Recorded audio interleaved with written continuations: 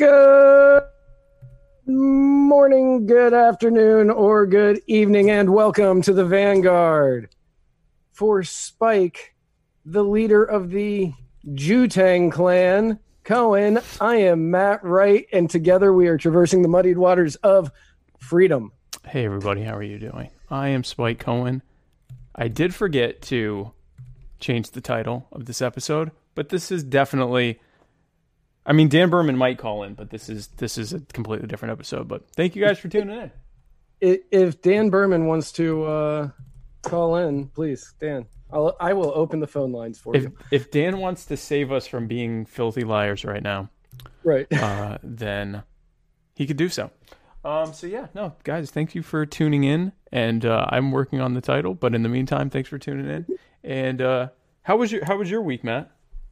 My week was pretty good. You know, I quarantined, stuck inside, watched Ozark, finished that season up, the newest season of Ozark, and I watched the latest episode of The Tiger King. And yeah, with Josh Dial, yeah. Fuck the feds, do your job. He added that. Yeah. Yeah, Joel McHale was like, you were brave enough to say "fuck the feds" on national television, and he goes, "Well, yeah, fuck the feds and do your job." Yeah. Well, what was funny was he asked him. He said, "You know, are you kind of scared of that?" And he's like, "Yeah, I'm kind of scared, but fuck the feds." And then he ended it with a very powerful where he was talking about that, like, you know, the government, this is our money that they take from us, and you know, it's not their money, and the way that they act, and blah blah blah blah blah. And I'm like, That's definitely what you want to, that's definitely when you have the opportunity to have the entire world watching you all at the same time. I'm sorry, everyone. I'm still retweeting our show everywhere so people can see it. Anyway, you know, when you have everyone in the entire world watching, he got to say libertarian stuff to more people than probably any other libertarian this year. Oh yeah, easily. David Park said, "How'd you manage to get Martin Shkreli on here?" And I just want to say that Spike looks nothing like Martin Shkreli. I don't look like Martin Shkreli. No, not even this guy. Nope, this guy over here looks nothing like Martin Shkreli. I don't look like Martin Shkreli. I don't. Now, if I had the only copy of that Wu-Tang album, that would be pretty cool. But then I'd also be in prison. So there's kind of some layers there. But I don't look like Martin Shkreli. Chris Reynolds pointed out what we noticed right as we started up the show. Yeah. The red-blue dynamic that we have on here was not planned. It just worked out. I didn't even know what shirt I was wearing. Because I just knew I was wearing a Chris Reynolds shirt. A personal injury attorney, Chris Reynolds, attorney at law shirt. And yeah, and David Park, I look nothing like Martin Shkreli either. That is mean and offensive. Oh, he meant you look like him? I'm assuming. Well, he said no, the other guy. Oh, you look less like him than I do. I need to get new. I mean, neither one of us look like him. Yeah, that dude's face is very punchable. Yeah, no, we both look way better than that. Anyway, this episode is brought to you by where are we? This episode is brought to you by the Libertarian Party Dad Bod calendar, featuring some of the most sexy libertarian men to ever walk this godforsaken earth, including that man right there, Mr. Spike Cohen. Which, by the way, this is the month of Spike. It is the month of April, which is where you will see that. So if you've got, I mean, I guess you could keep looking at it even after April, but you have 16 days to be correctly 30 days after September. Yeah, 16 days left after today to look at this sexy man and it actually still be April by going to libertariandadbod.com and ordering your copy today. Just $12 shipped, including shipping. And it also, the money goes to help various libertarian causes and candidates. And it's just a great cause all the way around. No better way to social distance than to have one of these bad boys around you. I guarantee you, no one will want to come within 6 feet of you. This episode is also brought to you by the Libertarian Party Waffle House Caucus, which is basically lying in wait for Waffle Houses to open again so that we can go and enjoy them. And speaking of things lying in wait, this episode is also brought to you by the Libertarian Party Coronavention being held in Austin, Texas. Still not canceled. May 21st through 25th, where 2,500 people are going to gather in Austin in about a month. Definitely going to happen. Definitely still going to happen. There's no way that that's going to not be allowed, thanks to people like Henry McMaster, who is a bitch and has extended the stay-at-home order in South Carolina, where the 12 people who are currently still in Myrtle Beach because there's no tourism right now are not allowed to go to the beach, where it's surrounded in, where the ocean is filled with saline water that is very sterile and kills coronaviruses. Can't go there, but we definitely can go to Walmart, but only in like a 7-hour window, so we all have to be there at the same time. Because he's a bitch. That's who this show is brought to you by. Yesterday, Hillsborough County, where Tampa is, which is not the county I'm in, but it's right next door, instituted a curfew 9 to 5. 9 p.m. to 5 a.m. And if Pinellas County follows suit, that means I'm not going to follow that. It doesn't matter. I'm still going to go out past 9 o'clock. Yeah, I mean, so what are they doing? Like, they're fining people? Yeah, $500 fine or 6 months in jail, or up to 6 months in jail. Because nothing says I want to keep you safe and healthy than getting really close to you to arrest you, put you in a car, the back of a police car where many other people have already sat, no doubt has not been properly sanitized in between that, and then taken to a crowded jail cell filled with other people that are suspected of trying to spread COVID-19. That clearly is a way of demonstrating your commitment to health. I think it's absolutely absurd the way that this is being treated. But yeah, no, they're definitely deciding they're going to do the weird flex all the way to the end, where then we get to watch when they do eventually let us go back outside, because it turns out if you don't let us work, where most of us will become homeless. If you do let us outside to work again, then it starts spreading again because everyone's back outside. Right. Which means then this is going to become like red light, green light for however many months or even years, because you can't make everyone stay in their house long enough for the virus to completely die. Yep. I mean, it would take months of us not even going to the store, and way more people would die of starvation because of that. So, that's it's a really good idea, and anyone who is against it should definitely reference racism in the comments, because that is valid and relevant to what we're talking about. Anyway, so Matt had a good week. Dan Berman was on my show the other day, talking about why we should have the convention open, and I'm not gonna lie, he had some decent points. Yeah, and I mean, I have to say, the way Dan talks about it makes it sound a little bit more reasonable than the people who want to like attribute it to 5G towers or whatever. Right. He's saying let's take the precautions we can take, but recognize that that there's a better way to do this, and that we can still have our right to assemble. I will say this: I am incredibly concerned about 2,500 people in a building. I don't see how effective one can be in doing like social distancing and stuff like that. But I will say that in general, I think that's better than just leaving everyone in limbo forever. We keep talking about, the vaccine's not going to be ready in 12 to 18 months. We still don't have a vaccine for SARS. We still don't have a vaccine for HIV, which has a 100% fatality rate if left untreated. That's very true. So some of the comments today are already gold. Let me do a quick shout out to Brett Corrieri, who has us on his TV at the house. Oh, nice. Yeah, that's the best experience.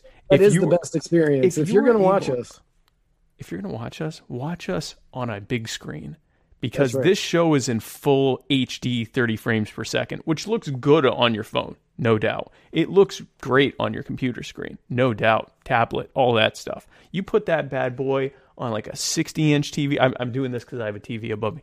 You put it on like a nice 60-inch, 50-inch, 70-inch TV, something like that, big screen TV. You, my friend, are going to be in for quite a treat, especially if you watch it on Float.app or YouTube. It is just mwah. Yeah, he is apparently using Apple TV, according to the text message. Oh, nice. Oh, that's such a luxurious experience he's having. And you can too, by going to Apple TV and finding us wherever we are on Apple. We're on Apple TV. Well, I'm certain he's streaming it from somewhere onto his Apple TV, onto his TV. Get that Roku streaming stick out. Go knock up that YouTube app on your Roku or your Google. Oh, yeah, it could be watching Chrome. us on YouTube straight to Apple TV. That also works. That works too. Yeah. Not so much first anymore, but always foremost, allow me to thank Justin for the cava that I'm drinking on today's episode. And allow me to thank Le Bleu for this delicious, ultra pure drinking water that I am drinking, which is just, it's not just pure. Oh, yes. It's ultra pure. Le Bleu. And they bring it to your house. So, you know, if you're scared to go outside because, you know, if you're scared to go outside, you can have other people go outside for you. And they're magically not vectors. What's all above? Bula Vinaka. Bula Vinaka. Bula Vinaka, everybody. You got to under your little blue, Le Bleu Vinaka. Blula Vector Naka. So the thing with this is, and I bring this up because, you know, I also have my backup Kroger water just in case, but because you never know when you need to rinse out the ultra pure. Yeah, you gotta do a chaser of the purified drinking water. But this is kind of that, you know, flimsy water. This is like anti ASMR, right? But like you have that kind of flimsy water bottle that we become used to. And, you know, the kids don't remember in the 90s when this was the kind of water bottle you'd get if you wanted bottled water. First of all, everyone made fun of you. A water bottle that could like injure somebody. Yeah, you could like hurt. This is a legit weapon even if it's empty. Like the edge is like you could actually hurt someone with that. You can't hurt anyone with this. You can't. No, even filled with water, it's soft. Like you can't hurt anyone. And this is a way to tell the marine life that you hate them and don't care about the turtles or the I guess the whales. This is like pure garbage patch contribution stuff here. This is big boy stuff here. And this is a throwback back to the days when you would drink bottled water, and people would go, "Oh, you know, you can get water from a tap." Yeah. And then I would try to explain things like fluoride, and they go, "Oh," and now everyone has caught up with the Jew. Just like everyone caught up with me, with white kids listening to rap music. That only took about 25 years. Was that not always the thing? It wasn't in the early to mid 90s, no. In South Carolina. In South Carolina. I was going to say, in DC, that was a thing. No, that wasn't a mainstream thing until I had already matriculated out. And by that I mean kicked out by the police of both of the school systems in my county and had to be homeschooled the final 3 grades. God, that explains so much. Yeah. That explains so much. Like I've always had a good heart though. Chris Reynolds, first of all, you gave me this shirt one day when I was working with you. and you gave Sarah an identical one. Yeah. So we can match should we want to. This Matt shirt Hicks is mine. Matt Hicks says he was kicking it with the Rappin' Forte way back when, which I believe. I Matt do Hicks too. is an incredible human being. If you ever want the finest African American and West Indian and African diaspora inspired cuisine, you can't. There are a few chefs who are able to do it better than Matt Hicks, but not many. Not many.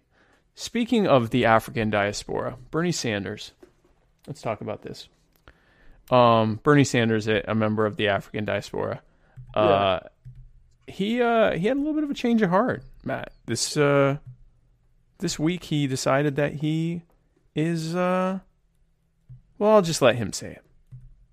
That's not it. I will let him say it. So today I am asking all Americans, I'm asking every Democrat, I'm asking every independent, I'm asking a lot of Republicans to come together in this campaign to support your candidacy, which I endorse. He's shocked. To make certain that we defeat somebody who I believe, and I'm speaking just for myself now, is the most dangerous president in the modern history of this country. I like that when he says it. I have to play that part again. Hold on. So today I am asking all Americans, I'm asking every Democrat, I'm asking every independent, I'm asking a lot of Republicans Here it to comes. come together in this campaign to support your candidacy, which I The feigned shock of Joe Biden in this moment. You're not fooling anybody here, Joe. That. It's the same shock. That was probably the same surprise shock that he had when Tara Reid accused him of sexual assault. Tara Reid says that you forcibly digitally manipulated her yesterday. Didn't know that was going to come back to haunt me. I'm going to have to, let me write a note to myself to grab that clip so that for the next several months, whenever something Joe Biden related comes, we can just knock that up. We go, Joe Biden. So yeah, obviously Bernie's asking all of his supporters, all of the brethren, to forget everything he has been saying about Joe Biden for the last 4 or 5 months and support him now. As you can imagine, the brethren, not too happy about this. No. In fact, many of them have been calling back to something that was said roughly a month ago, right before one of the election days. I don't remember which one.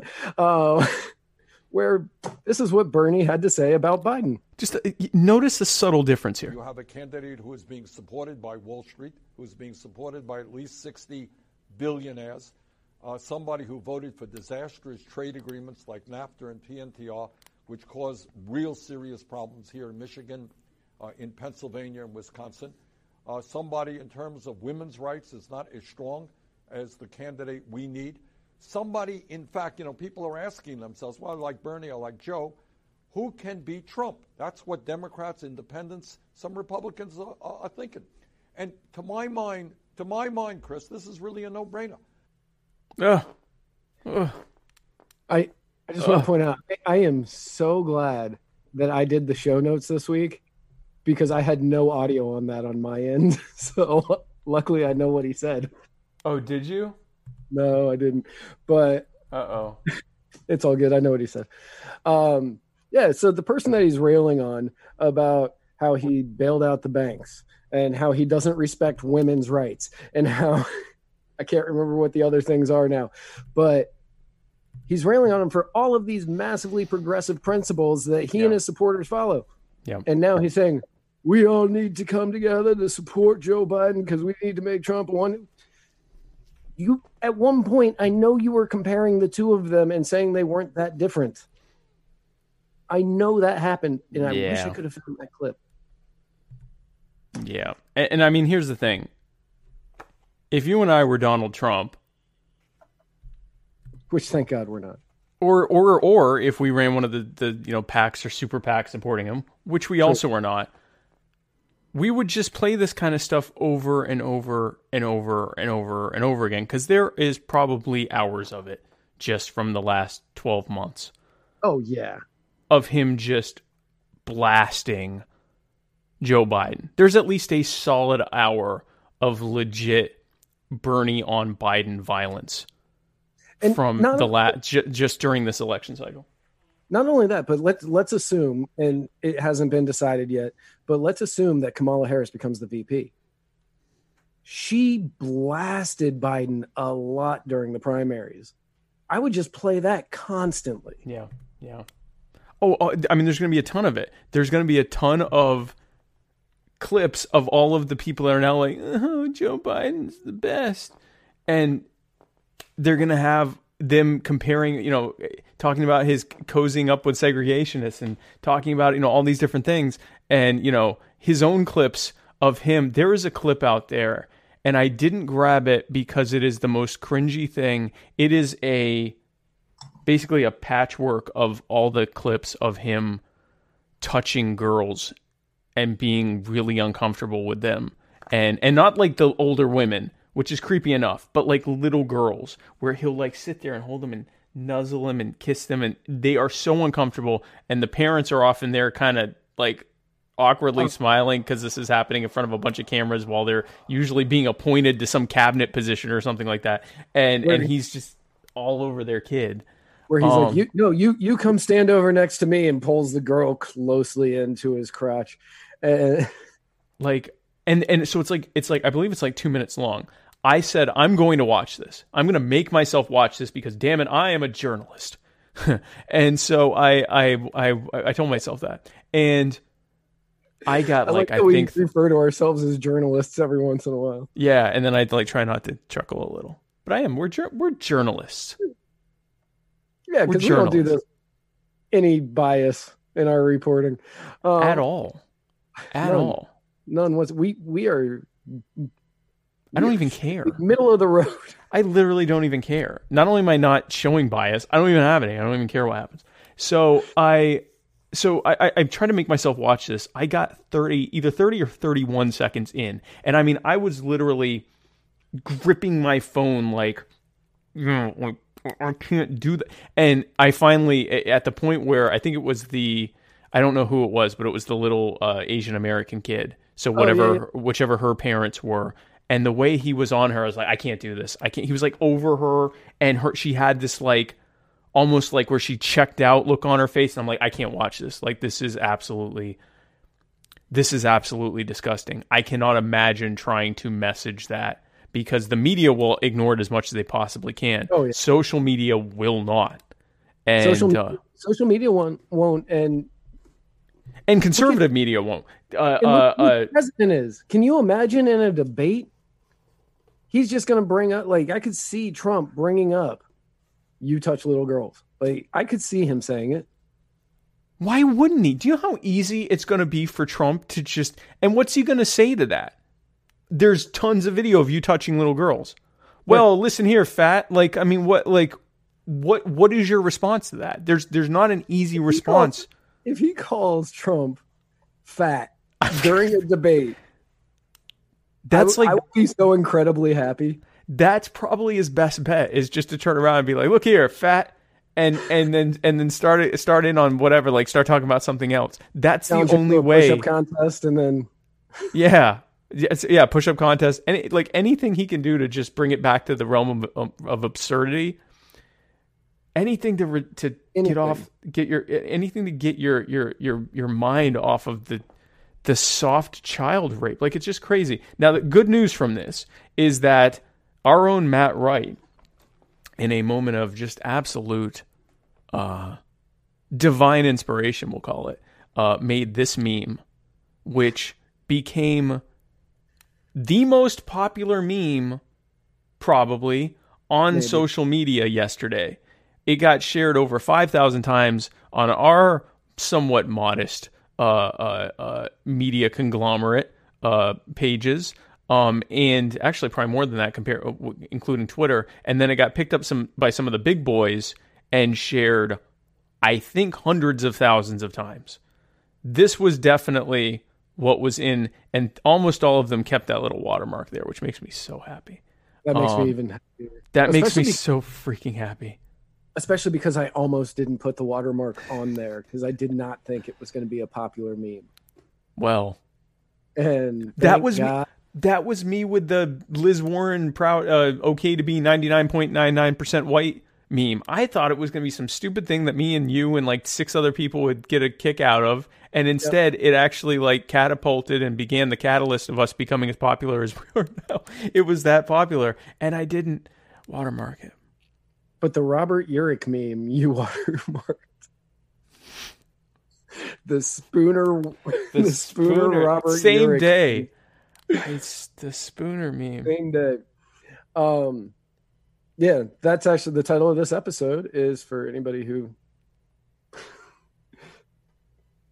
came in late, is hang on, I need to actually look it up. Bernie sells out faster than toilet paper during a pandemic, and I wrote the title of the episode and came up with the idea for that meme. Yeah. And it was only because Facebook doesn't allow polls anymore on Facebook pages. So we can thank Facebook for their ridiculous, arbitrary rules about stuff that we now were able to add that to the public consciousness. Right. So that was good. Now, Twitter was very quick to react. As anyone who has been following this show knows, I am Vermin Supreme's vice presidential running mate, candidate for the Libertarian Party nomination, and we have been very closely following the Bernie to Vermin pipeline, which is basically just A to B pipe. They just Bernie Vermin. It's not really a complex pipeline. And so it's really, there's not like, you don't have to go, it's just boop, Vermin. And so Twitter definitely had their response. Basically, these are just a bunch of screenshots I grabbed from Bernie supporters saying, nope, straight up, we're voting for Vermin Supreme. And if you want to have fun, guys, because I grabbed 25 of them because I could have spent hours doing this, go look up Vermin Supreme on Twitter. Just type in Vermin Supreme. And don't go to his actual, you can go to his account if you want, because he retweets a lot of this, but just look at like the search results and you will discover very quickly that there are something like, I would guess somewhere between 50 and 100,000 Twitter accounts of Bernie supporters who are now straight up Vermin supporters. An increasing number of them who went from, I love Bernie, and if he doesn't get it, I'll vote for Vermin, to, oh my gosh, I can't believe that Bernie didn't get it. I still love him so much, but I'm voting for Vermin, to fuck Bernie Sanders, I'm voting for Vermin. That was the most recent from yesterday when Bernie actually decided to endorse Biden. This I don't know if it's looped yet, but this just continues, and you can just what? I think it's looped, but it may not. Yeah, no, it's definitely looped. It's looped. Okay. He found a lot in that short period of time when he was doing this. That took me like 5 minutes. All I did was type in Vermin Supreme, and it's just, and most of that was from today. Like I think for a minute I did Bernie and Vermin, and that, that had stuff as well. But like, it's insane, and we'll talk more about that later. But anyway, so that was the internet's response to it. Now Barack Obama did finally decide that in fact he finally picked the candidate that he prefers Joe Biden to Donald Trump. So we're happy to have him on board finally there with that, because we're starting to wonder. Barack Obama to Vermin Supreme, see if he resends. Oh, to see if he resends that. Oh, no, you know what? It's just so. I get that, Obama didn't want to endorse Biden early on. I get that he wanted to wait for some states to endorse him first. Once it was mathematically impossible for Bernie Sanders to win, like over a month ago, or not impossible, but mathematically, it would have required an absolute sea change where instead of Bernie getting something like 30% of the vote, he would now get 65% of the vote or something like that. Right. Once that happened, it was really safe for Obama to endorse Biden. Yeah. Everyone else already had, except for Bernie, who was even already signaling that he would, because he kept saying, you know, if I don't get it, I will endorse Joe Biden. This was very safe. You could have done that.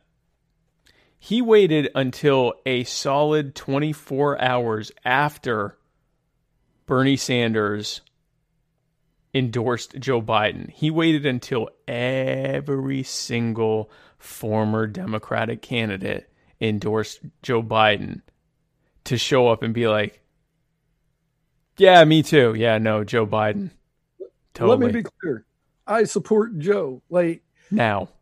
What? Yeah, now. What that took was the same amount of spine it took for Bernie to support him. None. Zero spine from either of those two. Nothing. Like, I mean, so my theory is, and both of them are, my theory is either he was kind of hoping something would happen to Joe, like, you know, a rape arrest or, you know, he gets COVID or something. Like, he was waiting for something to happen where he could go, oh no, oh Joe. You know, it was something like that to happen where it's like, well, now we got to wait and see if Joe can even do this. I, like you, was horrified to discover that Joe Biden had been doing all the stuff that we've been watching him do for the last 30 years. Or he's just that petty. I could see that. Either of those is so cold-blooded. Yeah. I was watching something Chris Reynolds sent me. I don't remember which, but one of the talking heads on this program, Chris Reynolds, personal injury attorney, Chris Reynolds, attorney at law. ChrisReynoldsLaw.com. Yep. I didn't know that. But he sent me something, and the talking heads were talking about Joe Biden and Obama not endorsing him.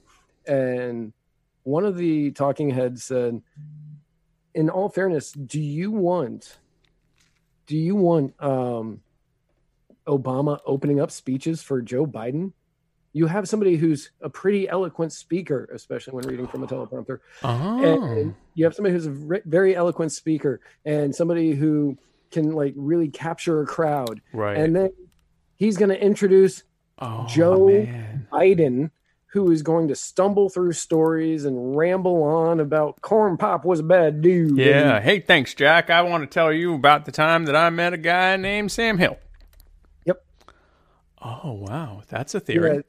So, granted, he wanted the endorsement, even though it changed nobody's mind. Nobody's mind is switched by Obama. 0%. Yep. But as Biden, do you want this guy speaking before you? He is going to outshine you at every single event. Well, thanks People to would show up to see Obama and then leave. Oh, yeah, no, that would definitely happen. Thanks to the COVID pandemic and everyone having to stay home, it would be even worse because it wouldn't be them standing next to each other and you know, Obama giving his, you know, talk and then handing it off to Joe and standing there and, you know, painfully nodding through his nonsense afterwards. It's just straight up, you're looking at Obama talking and then it cuts to Joe going, oh, and pretending he's shocked every time. I wonder if he's going to do that, like every time someone mentions that they support him, he's like, oh. And that's why I already said I support Joe Biden. Oh. With that one eye that's always slightly more closed than the other. Gosh, he looks.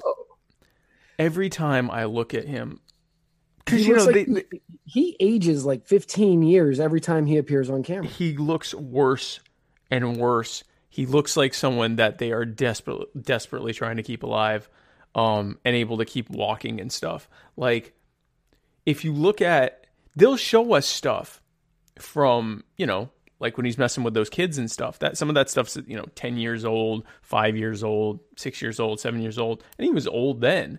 Now he's just like, oh, like the hair plugs and the teeth caps aren't helping you as much as you think they are. No. Not anymore. No, definitely not. I mean, listen, here's the thing. Everyone is used to trying to stay 6 feet away from Joe Biden. Imagine what this poor man feels like now having to reciprocate. It's devastating. It's devastating to him. He legitimately is like the old creepy guy on Family Guy. Get your fat ass back here. He is. Yeah. He is. He's going to start talking with that little bit of a whistle too. Yeah. God, I hope so. I was talking to Kim Jong-un. Oh man, yeah, no. I like everyone else. I prefer my, sociopathic mass murderers to be a little bit more smooth and easy to read from a teleprompter, like during the Obama years. But there's something to be said about having the current, whoever it is, sociopathic, warmongering mass murderer who puts millions of marginalized people of color, the poor, gender and sexual minorities in cages to enforce a system of imperialism and white supremacy. There's something to be said about having the person who's in charge of doing that for this current term be like kind of a scumbag, because you can kind of hate him too, personally. Whereas when you have like an Obama who does all those same things, but he's a cool guy and he talks the talk and he makes you feel good. It makes it go down a little smoother, which isn't good. That's like adding sugar to rat poison. It's like adding sugar to rat poison. So we are definitely interested in that. And speaking of, just to give you a perfect example of this in play and how it ends up playing out for a lot of people in this country. Matt, tell us the story about Willie Nash. You put this together, way better than me. Yeah. But this is, just looking at it, it is infuriating. So first of all, I want to say I saw you building to that segue early on, and I was really impressed with how you did that. Willie Nash was arrested in 2017 in Mississippi on a misdemeanor charge. Okay. When he was arrested, they failed to follow the proper booking procedures when they were putting him in jail. And after booking him, getting him into his cage, they discovered he had a cell phone on him. The way that they discovered he had a cell phone on him was he asked the guard for a charger. So he clearly didn't think that he shouldn't have it. Right. He went through the booking procedure. They didn't take the phone, so he was using it, and then he asked the guard for a charger. Now, he says that like Spike said, he says that he didn't know he wasn't allowed to have it since they didn't take it from him. Right. But either way, thanks to Mississippi Code Section 47-5-193, which says the possession behind bars of any weapon, deadly weapon, unauthorized electronic device, contraband item, or cell phone is a felony, and the offense carries a prison sentence of 3 to 15 years. Now, he was in there on a misdemeanor. He probably got off kind of light on this. No, they gave him 12. They gave him 12 years. And the only reason he didn't get 15 is because, I'm going to skip ahead in the notes a little bit. The only reason he didn't get the full 15 is because over a decade ago, he was involved in some burglaries, and they didn't use that to show a habitual offender. That's it. That is it. For a cell phone, because they didn't take it from him. Because they didn't take it. So in January, a Mississippi court, I don't believe the Supreme Court, it just says a Mississippi court, I'm not 100% sure on that, okay, upheld the ruling, but they did say that proper procedure was not followed while booking him, and it appears as though Willie didn't know he wasn't allowed to have it. That was what they said in their ruling. That is verbatim. Yeah. Proper booking procedure was not followed, and it appeared as though he didn't know he wasn't allowed to have it, but they upheld the 12-year sentence. Now,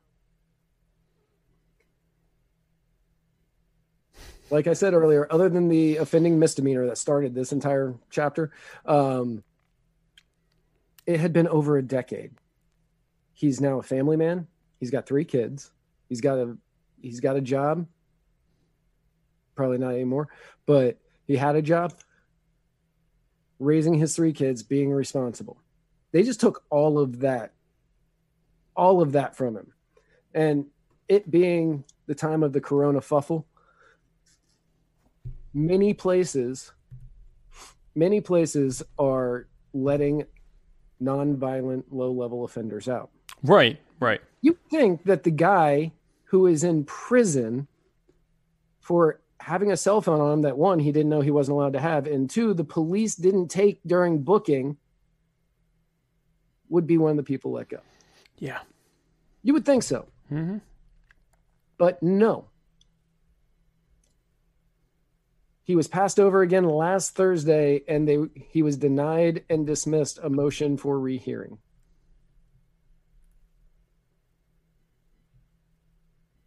In what is Johns Hopkins and really anyone with common sense describe as the perfect environment for the spread of COVID-19. Right. They're not able to practice social distancing. They frequent common spaces. All of the spaces are common, except I guess their bed.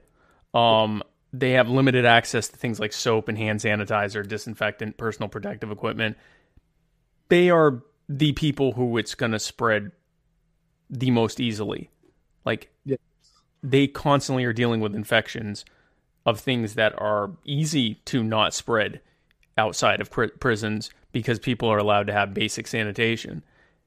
This is a person that is in prison for over a decade because they didn't take his cell phone, didn't mention it, and he later went and said, "Hey, can I have a charger for my phone?"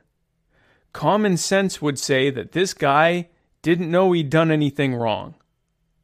And we're often told when we see politicians and powerful people get slaps on the wrist for actual heinous things with actual victims, we're told, well, they didn't know. They didn't mean it like that. They just made a mistake. Well, Willie Nash made a mistake. In fact, it's hard to even say he made a mistake. He just didn't know. The police made the mistake when they were booking him by not following procedure. Yeah. They failed in their duties to make sure he didn't have the phone on him and he's in there on a misdemeanor, like 24, 48 hours. Maybe. I don't know. Yep. And for the life of me, before anybody is saying, maybe it's a crime, whatever, some serious crime, I could not find it for the life of me. Which means it wasn't a big deal. Right. Everywhere that this story was written said on a misdemeanor charge. Yeah. I can tell you right now, when we see a pattern in media. When someone is charged and treated like this, especially if they die during it, we hear the worst possible account of what that person did so that it colors your thinking as to, whether they deserve this other thing or not. The fact that there's nothing out there about what he was actually charged with, I bet it was stupid. It was probably like a failure to appear on, oh no, that's a felony, right? Depends. I mean, this could be something like a failure to appear on like, a expired license plate or something. Or, this could be some kind of like misdemeanor possession or some stupid. There aren't a lot of misdemeanors that have really, tremendous victim profiles, right? Like there's not a lot of misdemeanors where it's like, oh my gosh, you committed this misdemeanor and devastated this family. Like it's usually like you did something the government doesn't like. Right. To prove it, the bulk of his time was for the police making a mistake. If we're saying that by making a mistake or being subject to a mistake, that you should be punished to the fullest extent of the law, why weren't those corrections officials punished for helping someone smuggle in goods? And if you say, well, they made a mistake, okay, Willie didn't even make a mistake. He didn't even know. He didn't know he wasn't like, when people said, oh, Hillary Clinton didn't know she couldn't share those emails or whatever, she wasn't supposed to put those emails on her server. Okay, she had a burden of proof on her much higher than what Willie had. And I'm not saying lock her up. Okay. I mean, lock them all up. But okay, so here is, I believe, I think this might be the same person. It's possible, based on this, was that the same Willie Nash? This was in Virginia, right? Mississippi. Oh, Mississippi. Okay, then I don't think that's... Anyway, we had someone in the comments who said that they believe that it was for urinating in public, which it could be, and I wasn't able to... Let's say it was. Let's say it was urinating in public. That's a perfect example of like, okay, so fine that person for the cost of cleaning it up, which is not a lot. If it's a urinating in public, there was probably a drunk in public as well. Public intoxication or something like that. Yeah. So he probably was thrown in there to sleep it off. Right. And he texted somebody from jail, and they were like, hey, where are you at? And he goes, in jail. This is someone who was not like committing, trying to, this is someone who thought it was okay for him to have a cell phone. You don't go up to a prison guard and ask for a phone charger if you think you're doing something wrong. That's clearly like a, hey,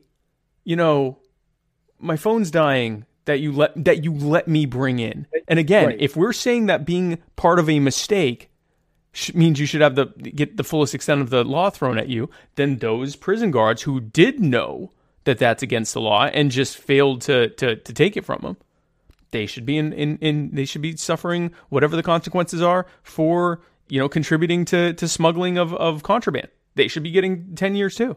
Why wouldn't they? Right. Because they have a badge and they're employees of the state. That's why. Yeah, these are perfect examples of why we're libertarians. Like we talk about taxation and we talk about, war, and we talk about these, and these are all important things. This is a perfect real life example of something that could happen to all or most of us. Some stupid thing that because we have this presumed authority of the state that we could end up in prison for a chunk of our lives because of a dumb fucking thing that the state did to us. Not even that we did. So if anybody out there feels that Willie shouldn't be in jail, the Mississippi governor, Tate Reeves is the Mississippi governor. Tweet, Facebook message, Instagram, slide into Tate Reeves' DMs on Instagram. Slide into Tate's old DMs there. Yeah. Let him know that Willie Nash needs to be out of prison for a mistake that the police made. And the only reason, I'm going to be honest, the only reason that I put this in the notes is because I'm going to take this segment and I'm going to share it literally everywhere. Because this is wrong on every single level. Yeah. Willie Nash should not be in jail for having a cell phone when the police failed to take it. No, if anyone should, it should be the police that screwed up. But I don't think they should either because they clearly just made a mistake. Like this was not, I don't think there was a malicious thing unless they intentionally did this to frame him up later. But we don't have proof of that. They were the ones who did the wrong. They should be the ones. If we're saying, the ignorance of the law or making a mistake is no excuse. Great. Then put them in prison. Put the prison guards in prison. Right. Because if you're saying that Willie Nash made a mistake, it's not as big as the one that they made. Yep, exactly. Because they knew. Because they actually knew. So speaking of knowing, you know who really knows stuff? Chris Reynolds. Chris Reynolds. Our good friend Chris Reynolds, who, coincidentally, Matt, is the sponsor of the personal injury attorney, Chris Reynolds, attorney at law, Anchor Call-In Moment. And so let me pull up. This is a segment where Chris and anyone else. And we actually have a couple people this time, right? That are that have called in. Oh, we have a few. You can actually go to anchor.fm/muddied waters. And I forget if the media was on there too. Anchor.fm/muddied waters. And there's a button to leave a message. There's also a button to donate. But you can leave a message, and it will let you leave voice messages up to a minute long. And you can ask us any question you want, and we go through them and answer them live here every week. Tuesdays at usually 8, this time 9, on Muddy Waters of Freedom. And so the very first question... Real quick, before you hit that. Go ahead. Laddie Bell, who calls Spike a colonizer, says there is a change.org petition set up for Willie Nash. So if you want to go and find that, let me pull that up. And we'll put that in the comments as well. Because when I was reading Willie's story, I couldn't believe that he was in prison for 12 years for this. And I genuinely, to me, this is a very important story because he shouldn't be there. No. There's like a bunch of different of these, but let me get the one that's the most popular. Yeah, that's the same one. Okay, so they're trying to get 75,000 signatures, and they're up to 63 and change. But this is, this is the... Let me put this in here. This is the link to the change.org petition in the comments. It's absolutely like... Take the time to sign it, because this could happen to you. I mean, it's true that this kind of stuff disproportionately happens to people of color and the poor and gender and sexual minorities and other marginalized communities. But a lot of that is because they're also the ones that in general have to have the most interactions with the police in the first place, because the police heavily over-enforce in the areas where they live, which means that when you boil it down, anytime you have an interaction with the police or corrections, it can go like this. Because they don't care about you, and they're perfectly fine with terrible things happening to you because they're just doing their job, and they just want to get home to their families and beat them, 40% of them. So here is the question from Daniel Faust. This is the first question from for the personal injury attorney, Chris Reynolds, attorney at law, anchor call-in moment. Good evening, Matt and Spike. It's Dan Faust again. I've got this question that's driven primarily to Matt. Given that the LP is currently running a recruitment and fundraising drive that they are framing as a contest for their current presidential candidates, given that I know that you're not somebody who's really on board with the Vermin Supreme ticket, what exactly do you make of the fact that, as of the last time I checked, Vermin Supreme has brought in more members than all of the other candidates combined, and is also far and away leading in the fundraising? I guess as an aside to that, what does Spike make of this, and should this help to present the idea that it is a valid ticket for the Spike Supreme campaign? Yeah, Matt. Well, Dan, thank you for your question. I don't know where you heard I wasn't on board with the Vermin Supreme campaign. I don't say on the show who I'm supporting because we're journalists. He's a journalist. Yeah, we're journalists. We can't say who we're going to be supporting. It's journalism. I did endorse Spike for VP. Journalist. I did that against my journalistic integrity. But I have no, I think Vermin's campaign is a great campaign. I understand everything that Vermin is saying in it. It's a very pragmatic campaign. And if you're looking for your 15% in the polls in order to make sure you get on the debate stage, I think that Vermin is one of the, if not the best chance for that to happen.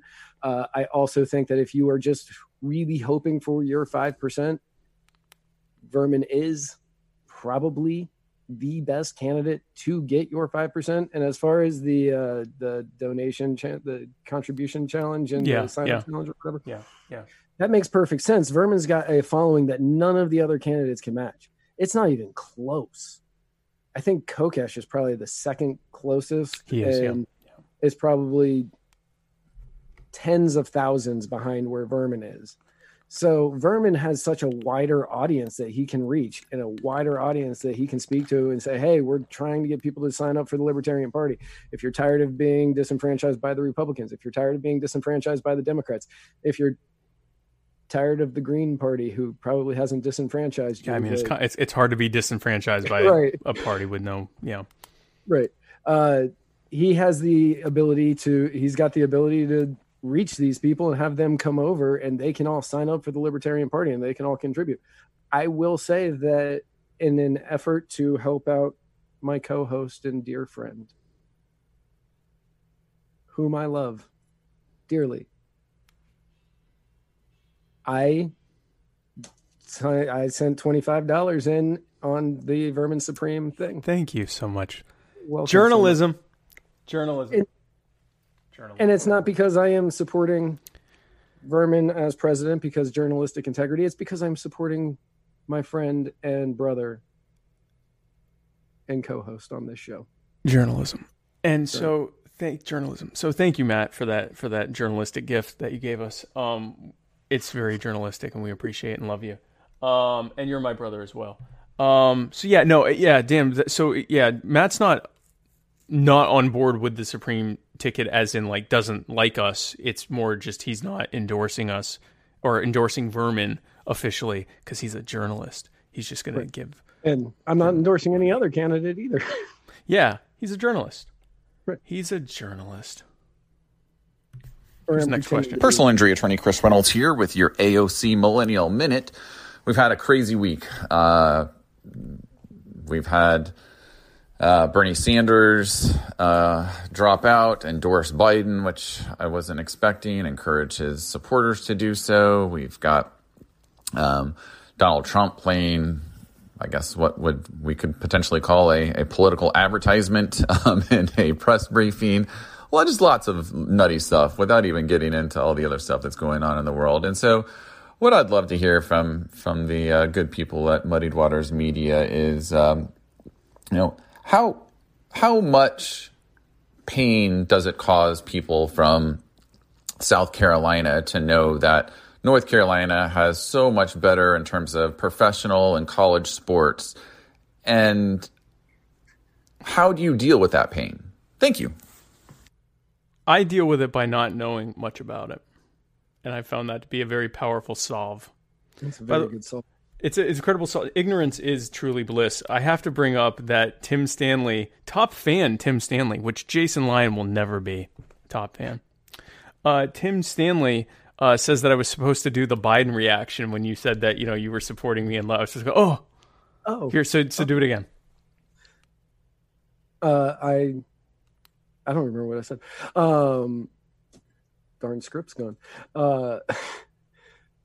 I have stated before that I am supporting my friend and brother and co-host Spike Cohen for the VP nomination many times, and I will continue to do so. And I believe everybody else should support Spike Cohen, your next VP, on Facebook at facebook.com Spike Cohen. Literally Spike Cohen.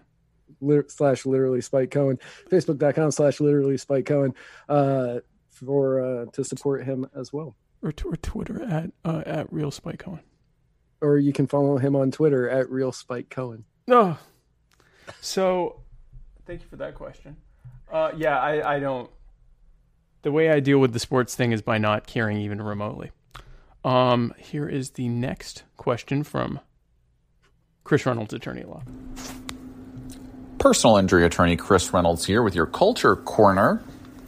As I've had more free time recently, I've been able to read some old books that I haven't touched in quite some time, such as a couple things by Ayn Rand and Common Sense, Thomas Paine, Wealth of Nations, lots of stuff that I just like reading just because I'm weird like that.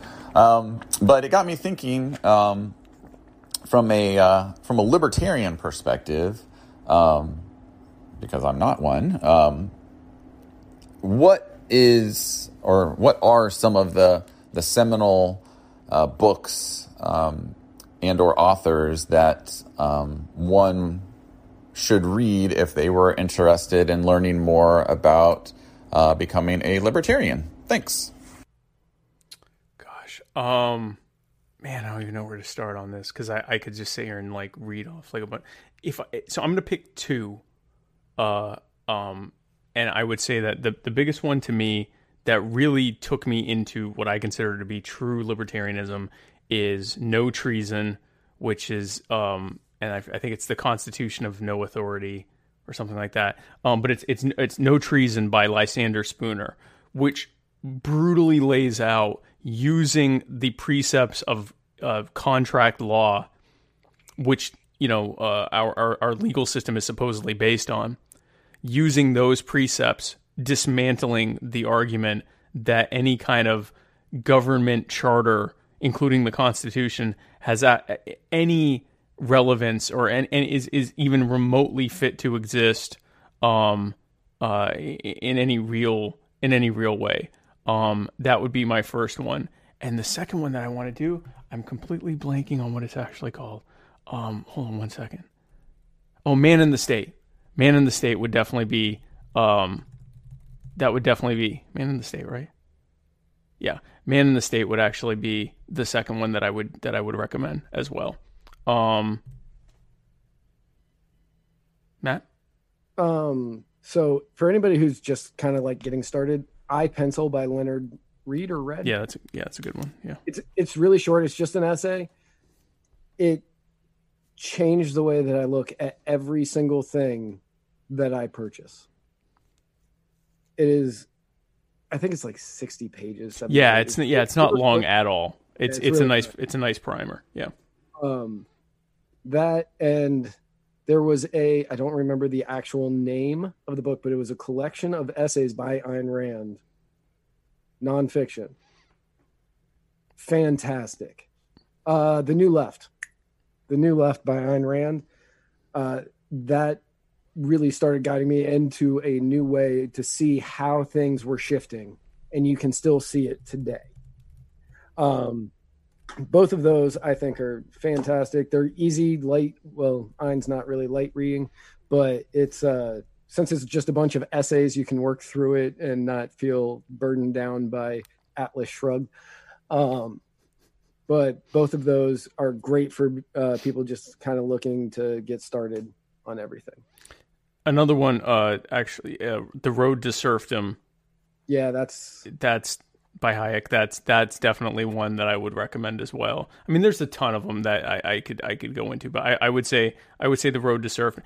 Honestly, even more than Man in the State, The Road to Serfdom and the No Treason would be the two that if I had to pick two.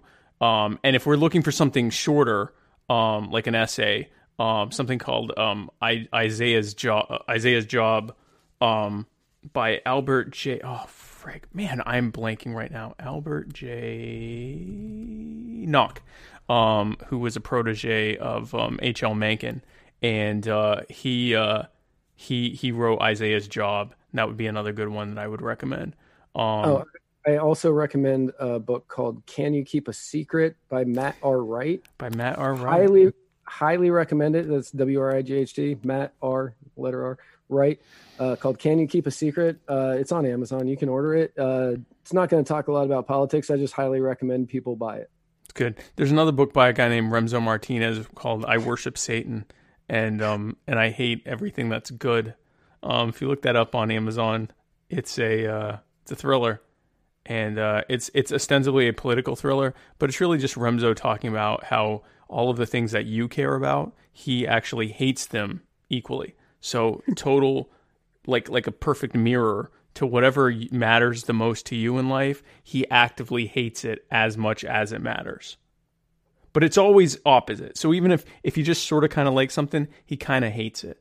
right? Yeah. But it's like if you're like, well, no, actually, that's really important. He's like, oh, okay, well, good, because now I hate it more. Remzo Martinez is what his name is. So that's a good book you could pick up. So here's the next question. Personal injury attorney Chris Reynolds here. So in the midst of all the insanity and kind of crazier stuff that's been going on, there have been some fun, positive stories, and one that has been pretty popular recently that I stumbled across was an older lady who was stuck at home and had this sign that she would put out on the window, I think, saying that she needed more beer as she held up a Coors Light or a Coors beer can, I think it was. And it got me thinking, what would the members of Muddy Waters Media do if they were trying to get something? Because Coors Light then sent her like 150 cans of beer. So if you all were in the same situation, what would you ask for? Thanks. I mean, everyone knows what I'm going to say, so go ahead, Matt.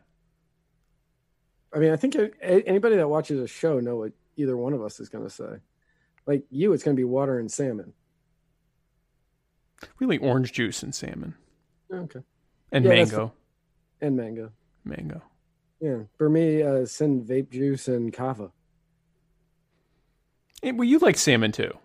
I do like salmon, but orange, but the kava and the vape juice is what you're actually addicted to. Right. Yeah, I need those things. You actually need those things. I am actually like physically addicted, and psychologically addicted to salmon, and I think to mango as well. I've actually gained 5 or 6 pounds during this quarantine by eating. I got what I believed was 2 or 3 months worth of dried mango so that we wouldn't get scurvy if everything's shut down. And it turns out I've just been eating all of it. Not rationing at all. Even remotely. I thought I could control myself, and it has, if anything, gotten worse over time. Because my pancreas has adjusted to the amount of carbs I'm shoving down my throat on a given basis. So I'm eating the equivalent of probably 6 or 7 mangoes a day in dried mango. And so that's probably what I would ask for, that and especially smoked salmon, but really just salmon in general, but definitely like especially smoked salmon would be my answer for that. Let's see, our next question is from Matt Hicks. The beautiful and talented Matt Hicks. How many hours ago did he leave this message? He left it. It just says April 14th. So we're going to see. Hello there, Spike and Matt, you magnificent, beautiful bastards. I was hoping that you guys would discuss something my wife and I talked about with the big corona fuffle that's going on right now. So I'm sure you're aware there were recently reopened the state protests happening in a couple of different places.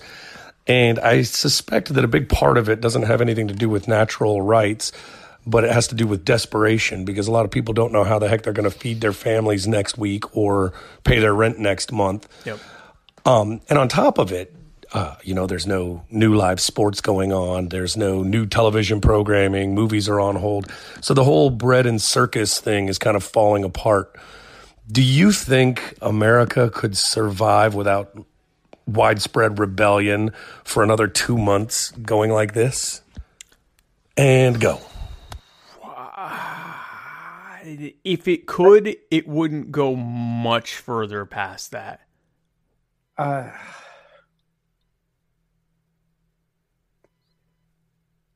Okay, so not the people watching this show, obviously. None of us. But a lot of Americans are really complacent. And I agree with that, but I want to say this. If we go on, because we're going to be getting a $1,200 check, which is like an insult, even if it weren't being borrowed against the $17,000 or $18,000, whatever it is, per American of every age that they ran up in spending for that bill and subsequent actions that have been taken by the Federal Reserve to just give you $1,200, which is basically an advance on your tax refund next year. That's nothing. That's for most people nothing even for a month.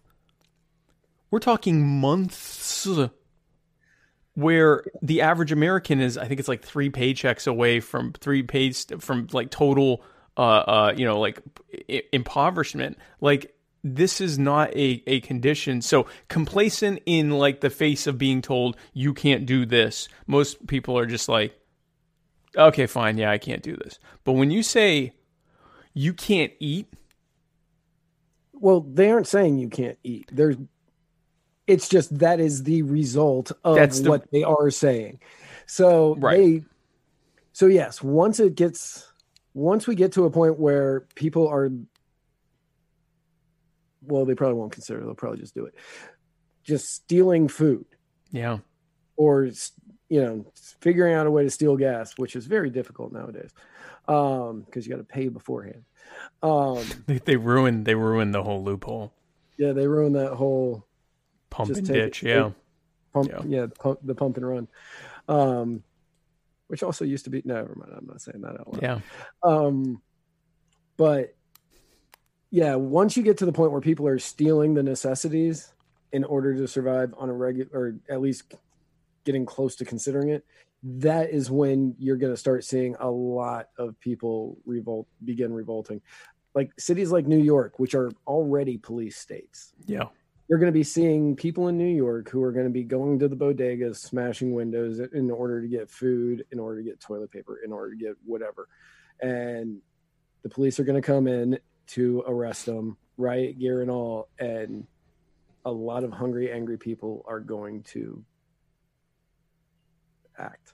Yeah, it's going to reach a point, and it's going to be different from area to area. Ironically, it will be the areas that, we're pushing for the most control, the metro areas, the more, police statey areas that are going to experience it first. Right. Rural areas. I was talking with Craig Bowden, who is one of my competitors for the VP nomination for the Libertarian Party. He lives in Utah, in a rural area where they have they already have a farm, but he's building up his farm, and his neighbors have farms, and they've been trading and stuff like that, and they've been kind of all building up the different things they're farming so that they can trade even more. They'll be all right. Yeah, they'll be okay. And then I also was talking with Deborah Altman, who is the first and only elected libertarian in New York City, and she was telling basically an opposite story. Most New Yorkers live in 500 square foot or smaller apartments with 10-gallon or smaller fridges, and they don't have this. Even if they had the money, they don't have the storage space to get a month's worth of food. But even if they and if they do, they don't have the money for it.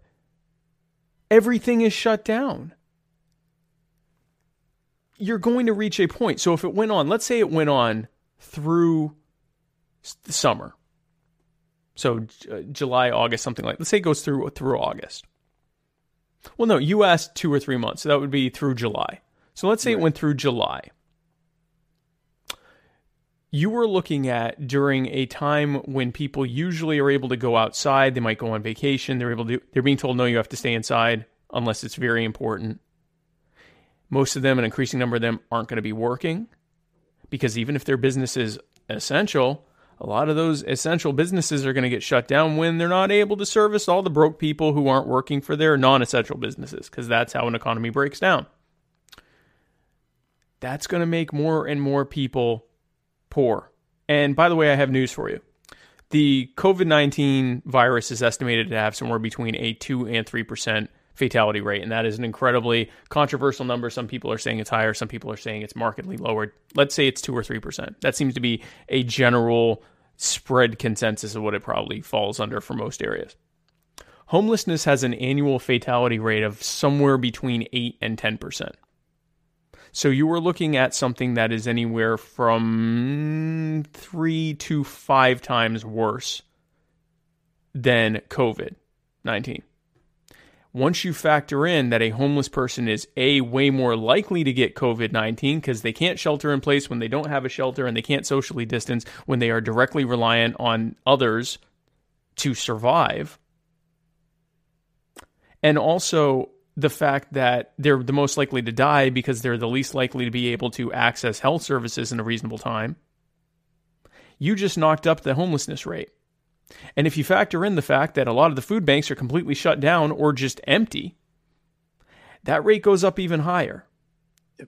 There's an anarchist philosopher, actually a socialist anarchist philosopher named Emma Goldberg.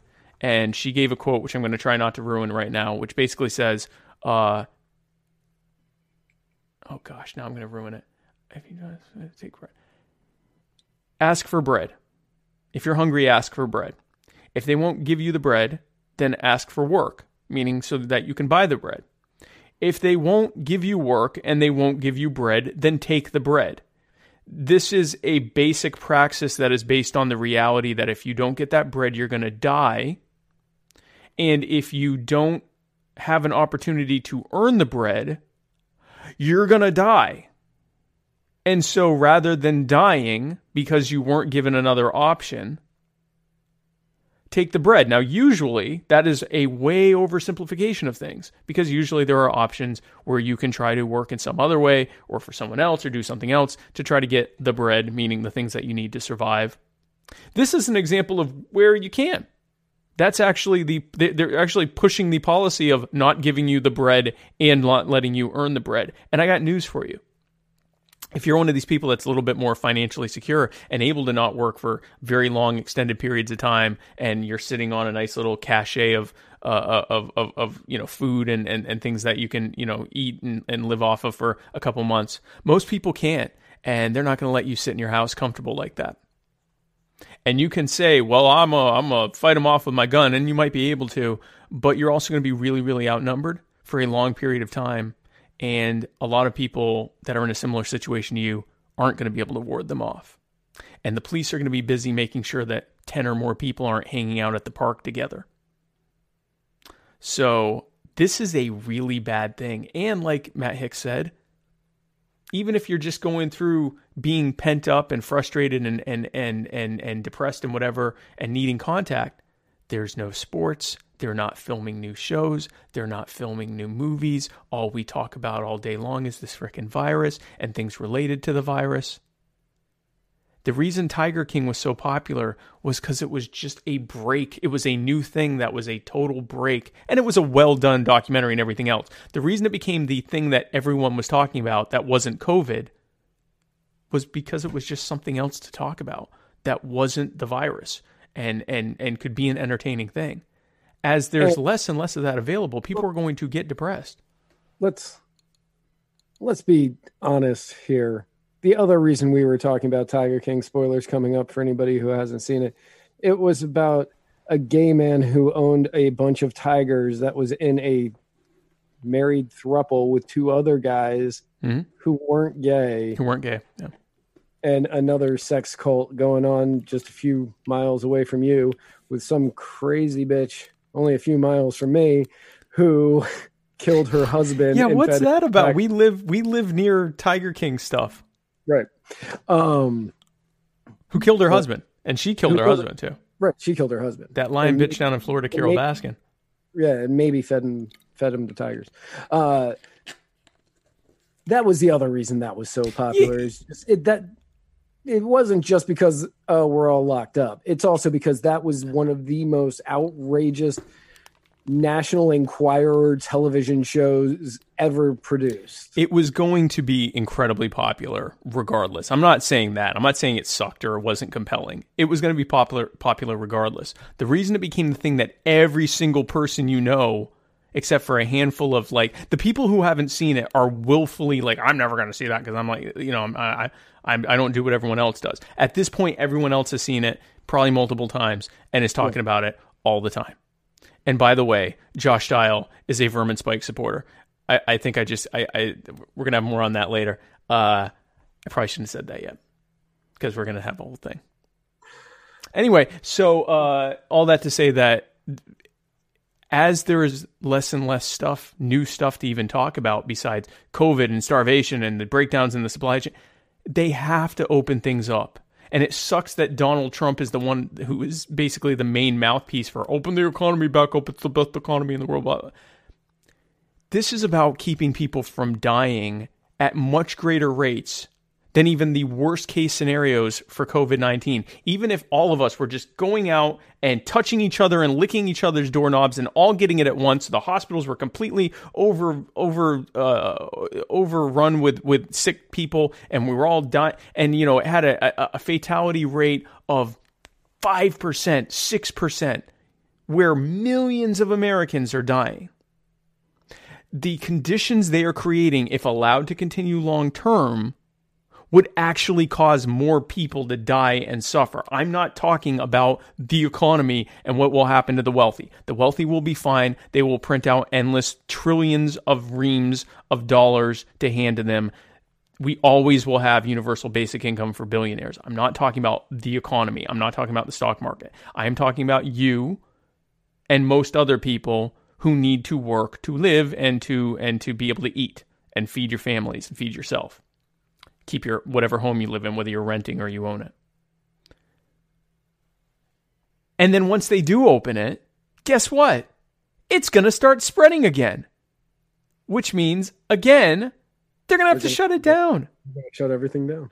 So, hey guys, maybe we ought to look for something different, like, I don't know, encouraging people to safely socially distance, giving them the education on exactly what they need to be doing rather than ordering them to do this arbitrary nonsense where 90% of the people out there still have absolutely no clue how this thing even spreads. So they're wearing like face masks and gloves and still touching their face and still touching their cell phone and putting it back in their pocket and being shocked when, they end up getting infected later. Like, they don't even know what they're doing. They're just doing whatever the law says to do, as opposed to telling them how it spreads and the specific ways that they can stop it so that we can go back to something resembling a somewhat normal life in society and not end up starving a ton of people and kicking them out of their homes because they can't afford them and doing irreparable long-term damage to people's lives and livelihoods. Notice I'm not saying the economy. I'm talking about people's lives and livelihoods to ultimately just slow down the inevitable of us all getting it anyway.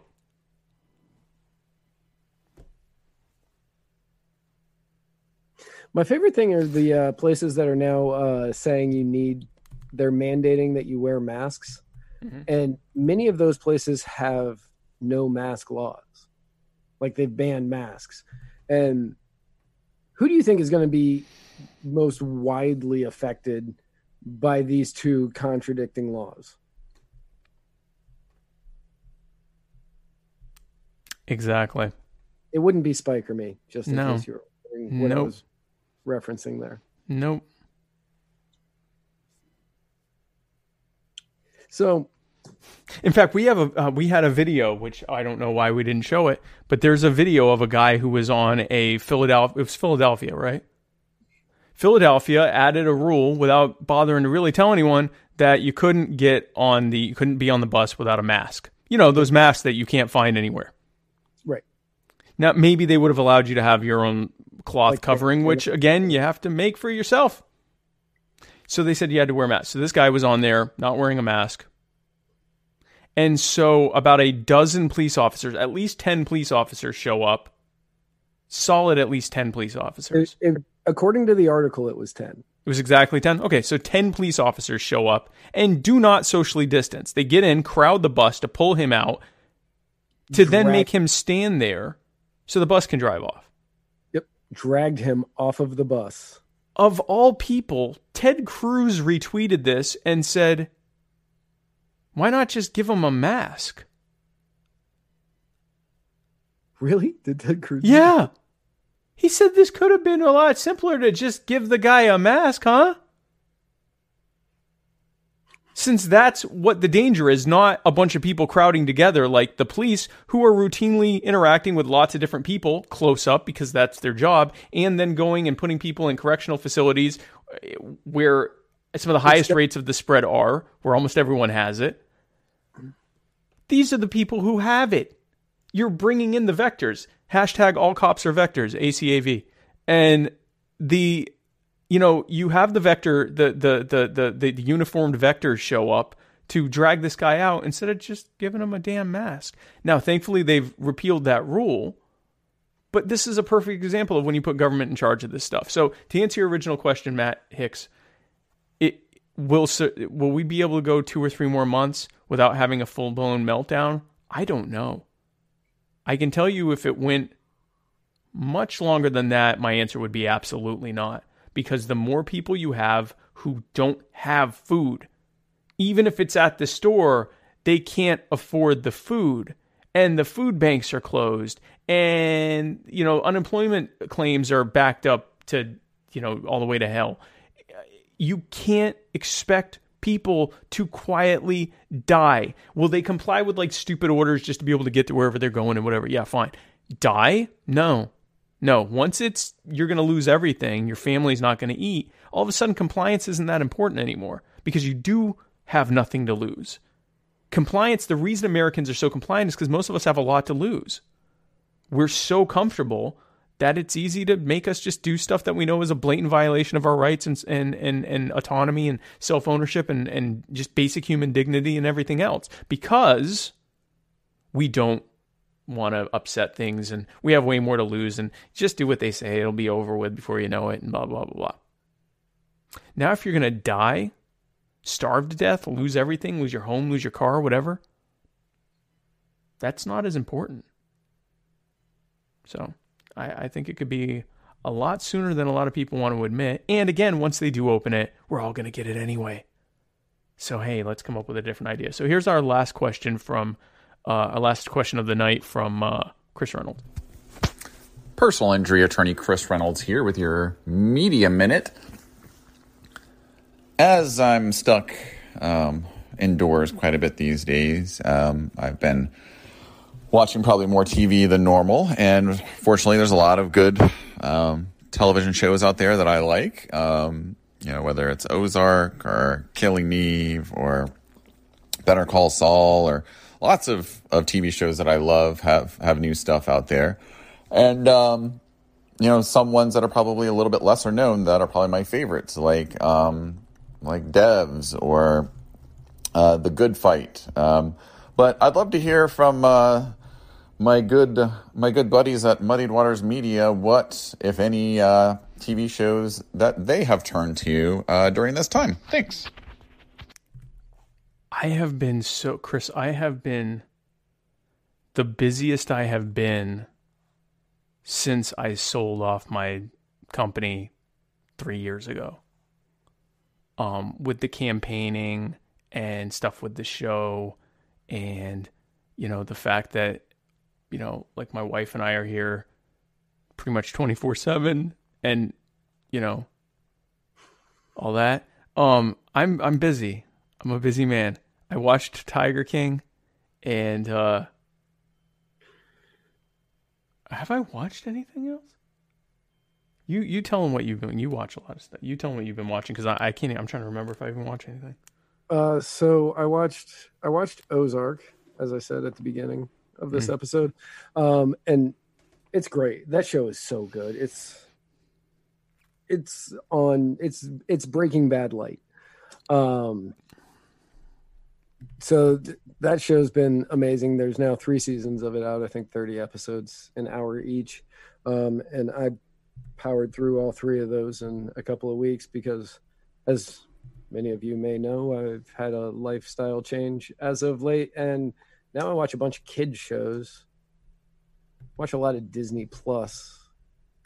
Not happy about that, but I think Frozen 2 has been on probably about 400 times in the last few weeks, just in the background while I'm doing other things.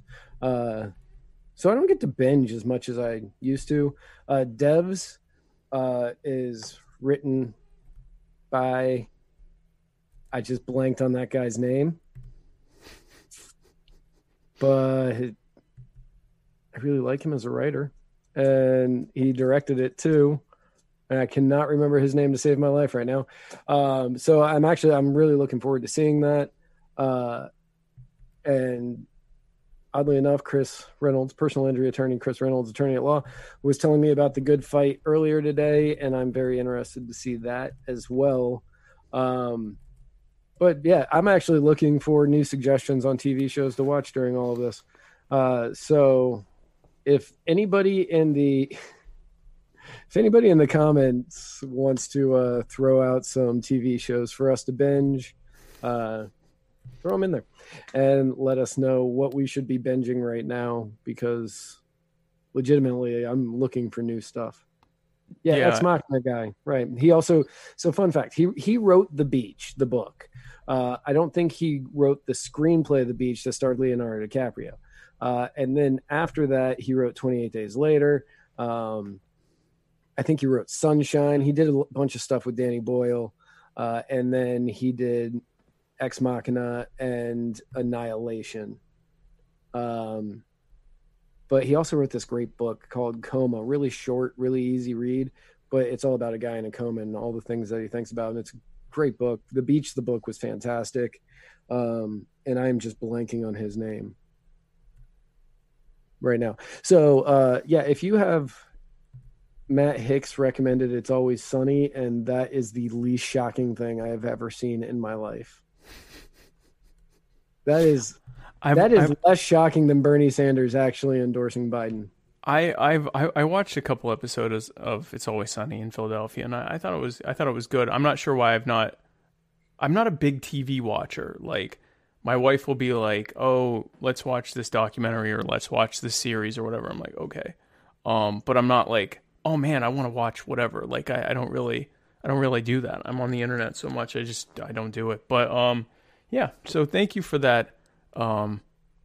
For that question, and thank you for your support for my wife, Laddie Bell. She is definitely, she's fine. But so thank you for that. And speaking of things that are that we quarantine. Speaking of things that we watch during the things quarantine. that we watch during quarantine. We had one of the this is brought to you by the Corona Fuffle, which is brought to you by Bitcoin and Charmin Ultra Strong. The Trump had one of the absolute strangest press briefings yet, which is saying a lot. Right. It was bizarre what was happening in this press briefing. Just really, really bizarre. It's probably one of the more bizarre things to come from the Corona Fuffle, which by the way, that's the hashtag Corona Fuffle, not to be confused with the hashtag Cure Fuffle, brought to you by Mylan and Donald Trump's increasingly desperate bid to get you to vote for him. It was absolutely crazy press briefing. Dr. Anthony Fauci, who over the weekend said during an interview on CNN that if we had a shutdown earlier, we could have saved more lives, has now walked back his statements during the press conference, saying that the first time they suggested mitigation, the administration accepted it completely. Now, a lot of people took what he said on CNN and they were saying, "Oh, he's attacking Trump. He's attacking Trump." And yeah, I watched the interview. That he was attacking Trump, but then in the press briefing, he was saying, "Oh no, I was just saying, had we have done it earlier, I wasn't saying I suggested it earlier. And the first time that I suggested shutdown, wait, no, not shutdown, mitigation, something along those lines. I'm paraphrasing. First time we suggested mitigation, the administration accepted it completely.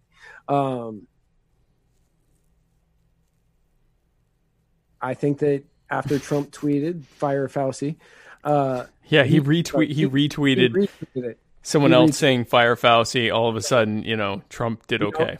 Now Fauci or Fauci or Fauci.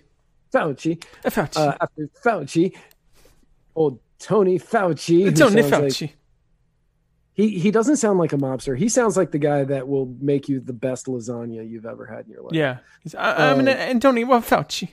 Right.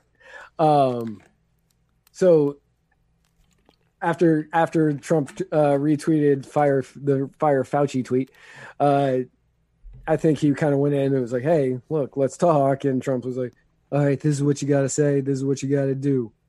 And they came to some agreement, and then Trump was singing his praises on how great of a guy he was and how close of friends they were. Right. But after that,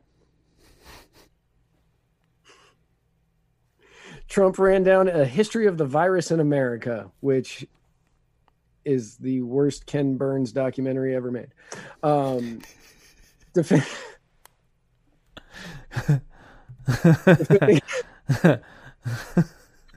He was defending his choices not to shut down the country earlier, since especially because the media has been pushing that recently. And basically it was just the entire thing was Trump being Trump.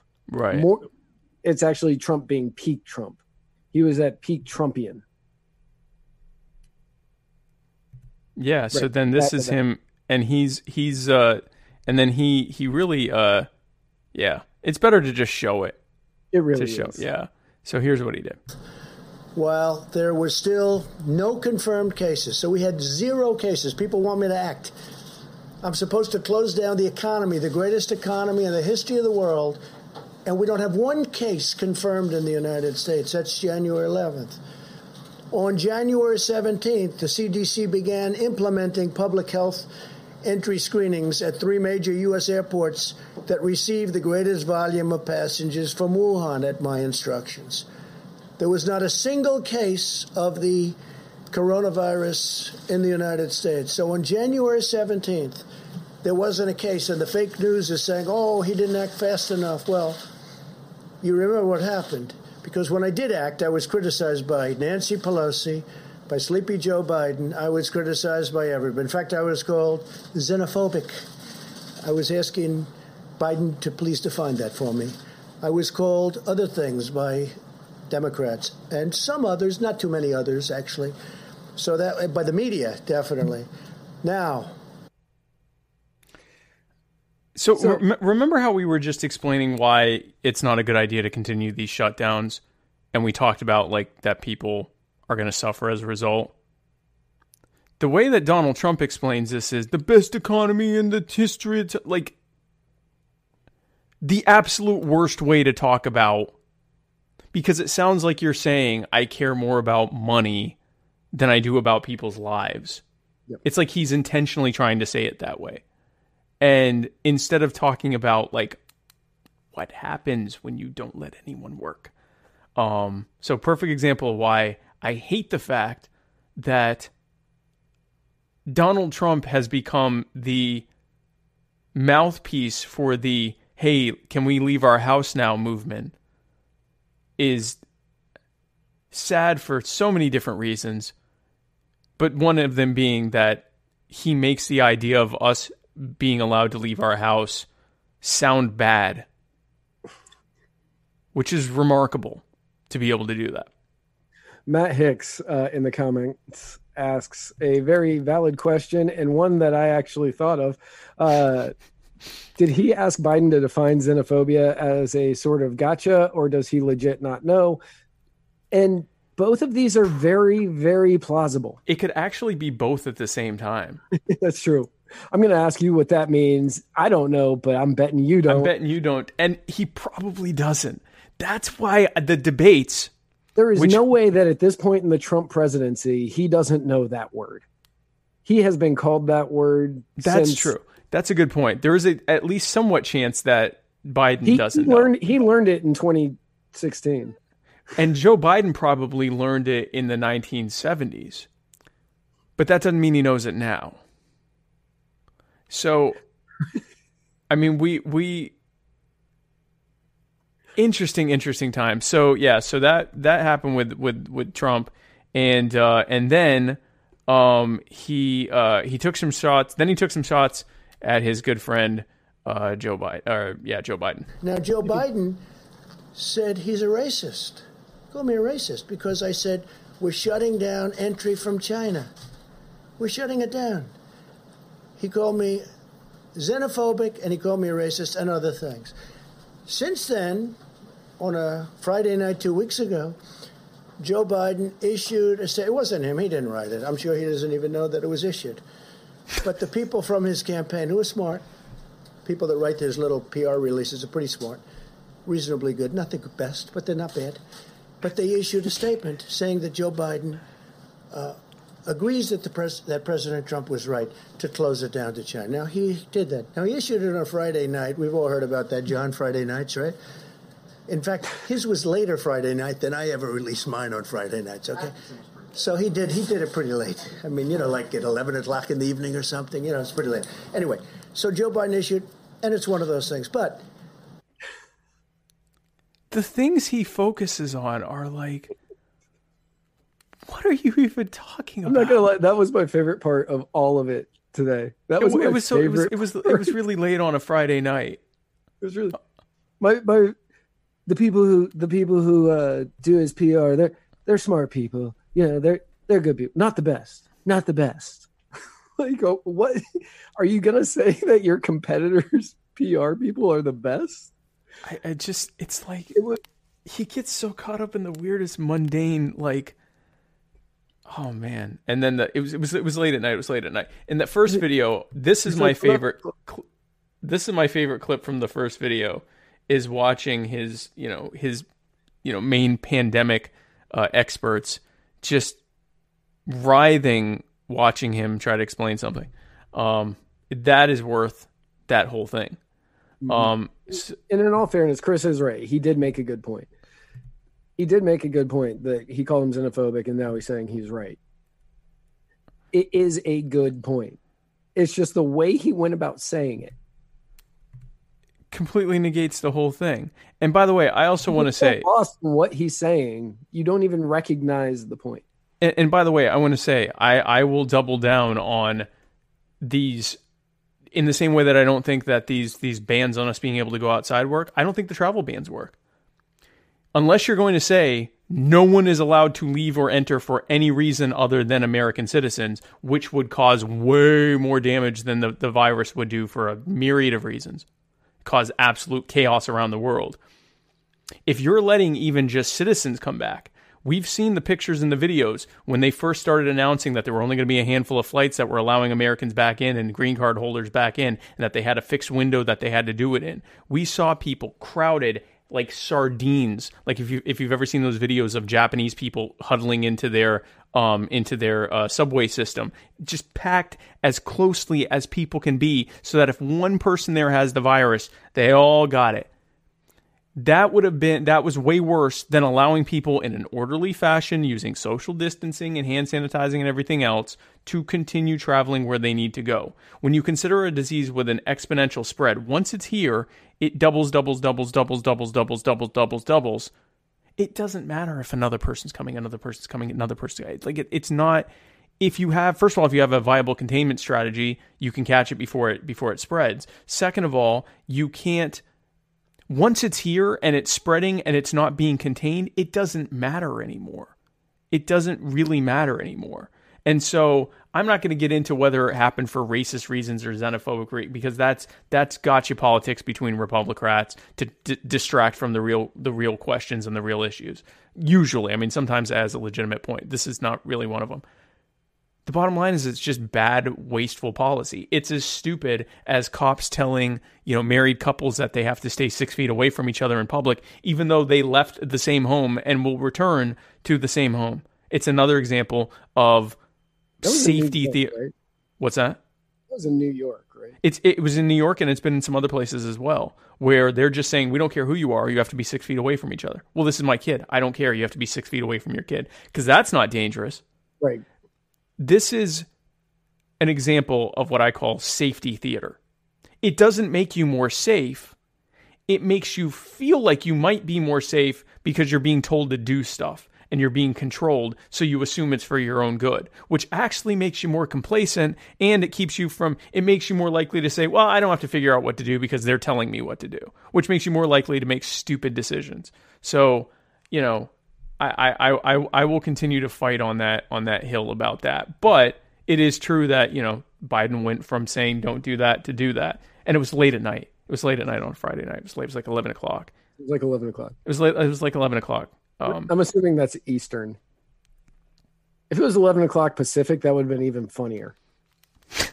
I just don't know why that mattered. But anyway, so then we have a lot of videos here. So then he played a video showing all the good. What about the good things Donald Trump has done, you might be asking?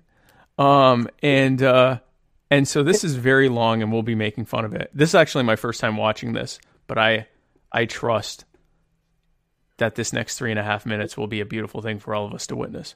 Essentially, he put out a campaign video, and we're going to show you all of it with Trump reactions right next to it, because that was the only video I could find of it. Which makes it better. It does. It makes it better. People should be more concerned right now with the flu in this country. A lot of people are concerned about the coronavirus because they're hearing a lot of news about it right now. But the reality is, comparing it to the flu, for example, it's not even close to being at that stage. What if it is worse? Is this a moment where maybe countries put politics aside, a little bit of pride aside, and do we have U.S. officials, should U.S. professionals such as yourself? Look at it. Well, we've asked them to accelerate whatever they're doing in terms of a vaccine. We will be suspending all travel from Europe to the United States for the next 30 days. To unleash the full power of the federal government in this effort today, I am officially declaring a national emergency. Medicare patients can now visit any doctor by phone or video conference at no additional cost. The first 1 million masks will be available immediately.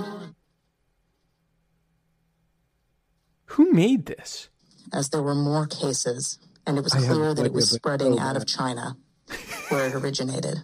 The president took this move that he was widely criticized for by Democrats and even some Republicans at the time, which was he halted a number of flights from China into the U.S. The idea was to halt the spread of the disease, keep transmissions to a minimum. He was accused of xenophobia. He was accused of making a racist move. At the end of the day, it was probably effective because it did actually take a pretty aggressive measure against the spread of the virus. Real quick, hit pause. There's no way to pause it. Oh, okay, never mind. I'm sorry. Like, it will just start over. Responsive, late at night, early in the morning, and they've thus far been doing everything that they can do, and I want to say thank you, and I want to say that I appreciate it. He returns calls. He reaches out. He's been proactive. We got that Mercy ship down here in Los Angeles. That was directly because he sent it down here. 2,000 medical units came to the state of California, these FMS, these field medical stations, and that's been very, very helpful. The president has been outstanding through all this. The vice president's been outstanding. Members of the coronavirus task force, very responsive. We had asked if we could have, New Jersey could have access to a piece of the beds that are on the USNS Comfort, and the president came back, called me a few minutes before I walked in here to say indeed they would grant that to New Jersey. So that's a big step for us in addition to all the other capacity. That news is literally hot off the press, and I thank the president and vice president who are on the call together. President Trump approved Arizona's request for a presidential major disaster declaration. I want to thank the president for a quick turnaround. We requested this on a Wednesday, and we had approval by Saturday morning. And we are grateful to the administration for their continued support and responsiveness. Well, first of all, I want to thank the president and the vice president for doing a really good job of communicating with all the governors. So a few points on the 3.5 minutes of video that you just watched. And for anybody that was bored by that, I do apologize, but I had to watch it, all of it, multiple times. So now you did too. But at the beginning, it starts off with the press downplayed the spread of the virus, right? Something like that. I don't remember the exact wording of it. Then everything he showed was from Fox News. Yep. Every single clip that he showed was from Fox News. Now, after that, he skipped to an article from somebody at the New York Times who, during this press briefing, for the first 10 minutes or 15 minutes of this press briefing, all he was talking about was the New York Times is fake news. And long after I'm done being president here, the New York Times won't even be around anymore. And then he quotes everything that they say after calling them fake news for a half an hour. And then he goes and he shows the governors, which, all right, yeah, some of the governors were saying good things about him. He showed that Democrats and Republicans all agree on everything. Like it's while while simultaneously talking about how, Democrats are, fighting me at every stop. And it's like, no, you kind of just show that they aren't, but okay. And Republicans and Democrats agree on the fact that they like it when the federal government gives them money or supplies, which is not the federal government's job. Yeah. They really like it when they are getting fed by the beast because they have not done what they needed to do to prepare for this. Right. Yep. And I just like watching him where he's like pointing to people. He's like, look at this. He's doing the Trump face going, look, they called it the Chinese virus. Just absolutely incredible. So then he did the thing that a lot of us libertarians are talking about, and Republicans would talk about if a Democrat said it, but a Republican said it, so they're just going to skate on by that. And that was this number here. Totally representing about 100 million people who said they're going to cooperate and decide when to reopen. Well, they can decide, but does that undermine what you're trying to do? No, not at all. Let me just tell you, very simple. I'm going to put it very simply. The President of the United States has the authority to do what the President has the authority to do, which is very powerful. The President of the United States calls the shots. This is when somebody's the President of the United States, the authority is total. And that's the way it's got to be. Your authority is total. It's total. And the governors know that. So if a the governors know that. Now you have a couple of bands of excuse me. You have a couple. Could you rescind that order?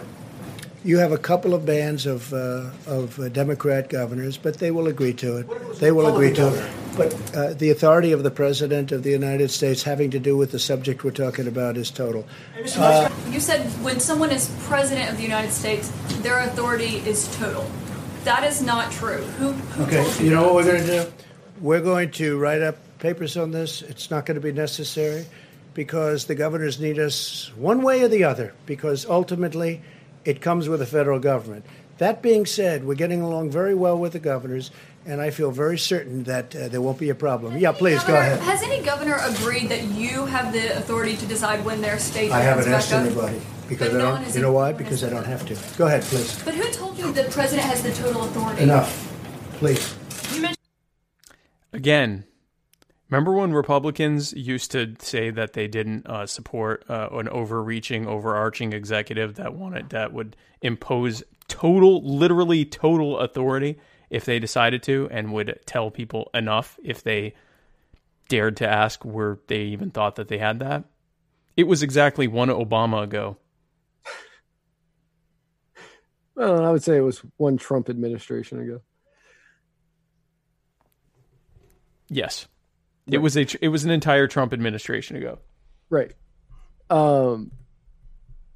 What's not in that video that was in a separate one that I found is that reporter at the end, the female reporter. I'm assuming her gender, and if I misgendered, I think she's presenting as female. I'm pretty sure she's. I believe so. I'm gonna go ahead and say she's a female. But in another one, she goes, "The 10th Amendment says that you can't do this," and Trump completely blows it off. He doesn't know what the 10th Amendment is. That's true, but he says, if anybody out there wants to go against what I say, let's see if they get reelected. He is aiming, based on that alone, he is aiming for total control of the economy in all 50 states, which, like that reporter is correct on this time, which I'm certain she's wrong on almost every other time. Almost every other time she is way off. Way off, I'm sure. But in this instance, she is correct. The 10th Amendment says that if it is not in the Constitution, the government does not have any control over it, and it's left to the states. There is nothing in there about the federal government, and even more precise, the president saying when states have to open business or when they are not allowed to open business. Nothing in there. Absolutely nothing. And his total control. I got total control. No, You don't. That is actually why we have checks and balances. That is why there is a separation. Yeah, I will say this. He intuitively understands that these things that are in place, the checks and balances and the Federalist delegation of authority and all of these things, ultimately boil down to who can convince the most people that they're right, which is why he'll say something like, let's see them get reelected. It's why he pushes for things like restrictions on mail-in voting, because he knows that typically the more people vote, the more likely a Democrat is to win. Because the people who are typically the most dedicated to voting tend to skew older and whiter, who tend to vote Republican. So if you're able to expand that out to other people voting, and he even said a couple weeks ago when in that relief bill was some kind of measure that was going to allow for basically universal to fund universal mail-in voting in all 50 states who want it. And he said flat out, I'm not going to sign that. I won't allow that. Because if that happened, you'll never see a Republican get elected to this office again. And he might have been right. He might have been right. But the fact that he realizes that what matters, as Joseph Stalin said, is not just who wins the election, but who counts the ballots, is way more important than anything that's written on a sheet of paper in terms of limiting any kind of authority. The only time that stuff that's written on a sheet of paper matters is when they can point at and go, says right here that I rule over you. And when you say, yeah, but it says right here that you're supposed to talk to this person first, and then this one actually has the authority, they go, oh, well, good luck getting elected on that. That's the book I brought up, No Treason, talks exactly about that type of thing. H.L. Mencken talks a lot about how the end result of any democracy, and yes, a constitutional republic is a form of a democracy. It is not a direct democracy. It is a form of a democracy. All democracy is going to lead to us electing a total buffoon who still understands that he can control us. And that's what we have. And it's what Biden will be. Because I think he used to be smart, but he's pretty addled with what I believe is dementia at this point. And, or just being addled. He may just be straight up addled. Addled. Just good old fashioned addled. Which probably makes him somewhat less of a threat to the children. And it's scary that we are unironically saying stuff like that when you could vote for Vermin Supreme. But anyway, so Chris Reynolds has a good point there in the comments. He says it's like the law. The law isn't about truth. It's about what you can convince a jury. Yes. Which I don't know if anybody's seen. I'm certain many of you have the show Community. The brilliant Dan Harmon show Community. In it, I think it's in the first episode, the former lawyer, Jeff Winger, says something, and again, I'm going to have to paraphrase, but he goes, I learned at a very young age that there is no such thing as truth. I learned that if I talked long enough, I could convince anybody of anything. So either there is no such thing as truth, or I am God. Trump knows either there's no such thing as truth or he is God. I'm betting it's not the latter. Yeah. So it's just like some kind of like almost like a form of nihilism where it's like nothing matters other than what I can get you to think in this moment. Right. And he's made a compelling argument for that because we are pretty sure, especially with the conditions that are about to be in place, where the people who are the most likely to vote during a pandemic are going to be the ones who don't think it's that big of a deal and that we all need to just go back to our lives and stop worrying about all this, fancy stuff like health. Or that it's, 5G towers because QAnon told me that. Also the fact that the strongholds for the Democrats, which are major metro areas, where I live, which is definitely Trump country, we could keep 6 feet from each other and still, as many people wanted to vote that day, could still vote. It would be a little bit more difficult, but we could do it. New York City, Chicago, LA, even like a Miami, any of these major cities, Houston, where Seattle, Dallas, any of these cities, Milwaukee, any of these cities are already having situations where, people are waiting out till 10 or 11 at night because they're already in line. And they're wrapped around the block. And that's with them just as pretty much as close, maybe a foot or so between them. Imagine if you tell all of them they have to stay 6 feet away from each other that time. It's impossible. There's no way you're going to have the same vote totals, and a lot of them are going to be scared to go outside in the first place, especially after they've been told, don't go outside unless absolutely necessary, don't go outside, don't go outside. Well, go outside now and stand in front of a bunch of other people, because you got to vote. Oh, and touch the same thing that they've all touched. Touch the same ballot over and over again that they've touched, or machine, or whatever else. Get real close to people. Just do it because we said so, because it's your sacred duty. They're not going to do it. Many people aren't going to do it. So it creates the conditions for Vermin Supreme to be the next president. So that's what happened with the Trump.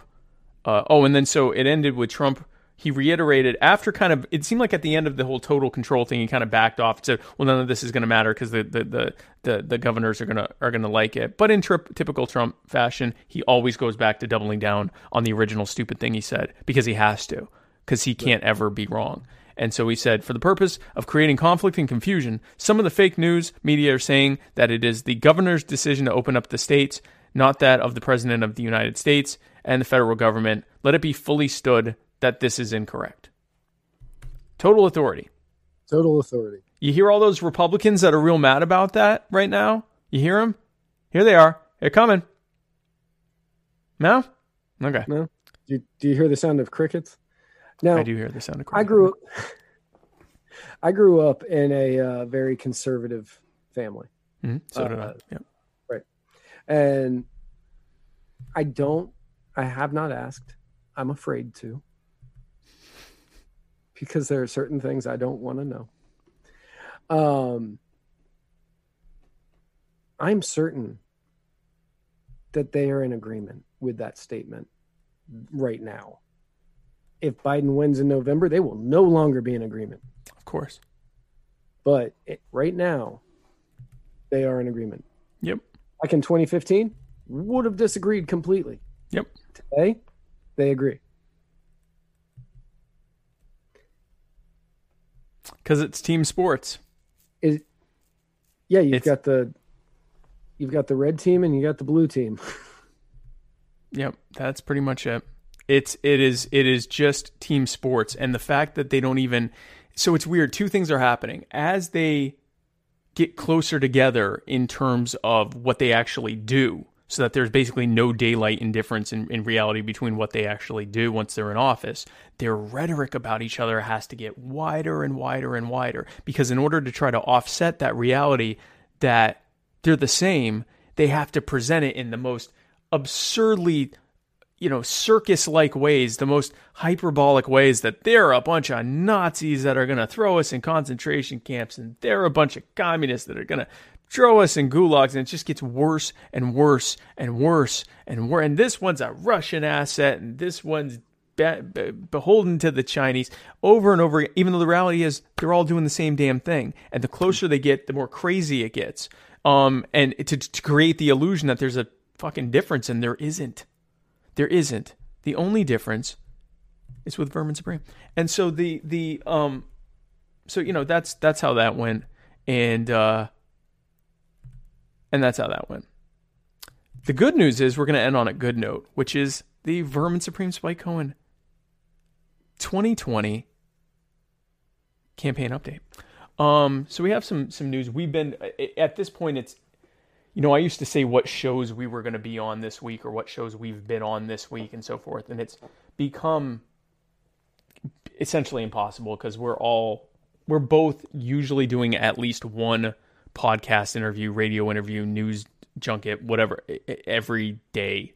And usually more than one, especially for Vermin. So it's kind of impossible to be like, yeah, we were on this. Like I spent 5 minutes telling you all the things we've been on. But we've been on a lot of stuff.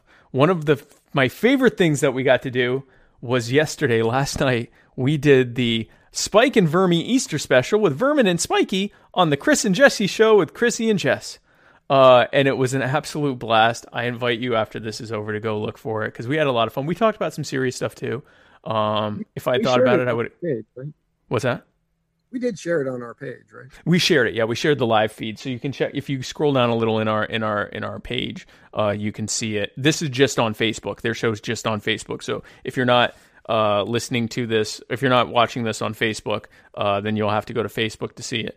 But it was a lot of fun. We talked about some serious stuff too, but we had a lot of fun talking about different things. I brought out my Easter eggs. That I have. And a very strange thing for a Jewish guy to have. Well, I mean, they're not. That's the decidedly not Christian part of the holiday. But there we go. And so, it was good. And my shirt was inside out for the first 15 minutes or so of the show. And so one time when they cut to Vermin, I had to quickly turn my shirt inside out in the vain hope that it wouldn't come back to me while I'm topless, which it didn't. So that was good. So that happened. And then we're also in a contest right now. And I'm looking to see if there's an update to that contest. Let's see. Oh, come on. Libertarian Party recruitment contest. Let's see if there's an update here, because... Is there an update? We're going to see an update. Anyway, we're winning it, I guess is the most important part. Nope, no update yet. Well, no. No update. Yeah, that's not an update. All right, so this is as of yesterday. They don't have an update.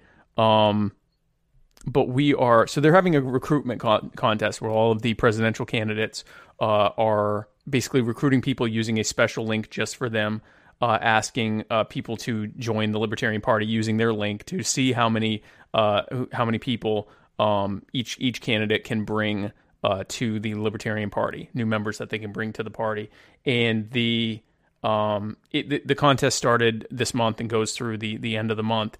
And as of yesterday, Vermin Supreme, that's that big yellow line at the end there, Vermin Supreme has gotten almost twice as many signups as everyone else combined, because he's a joke who's destroying the party and no one's taking seriously.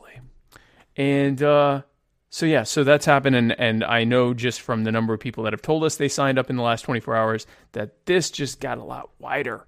The gap got even wider.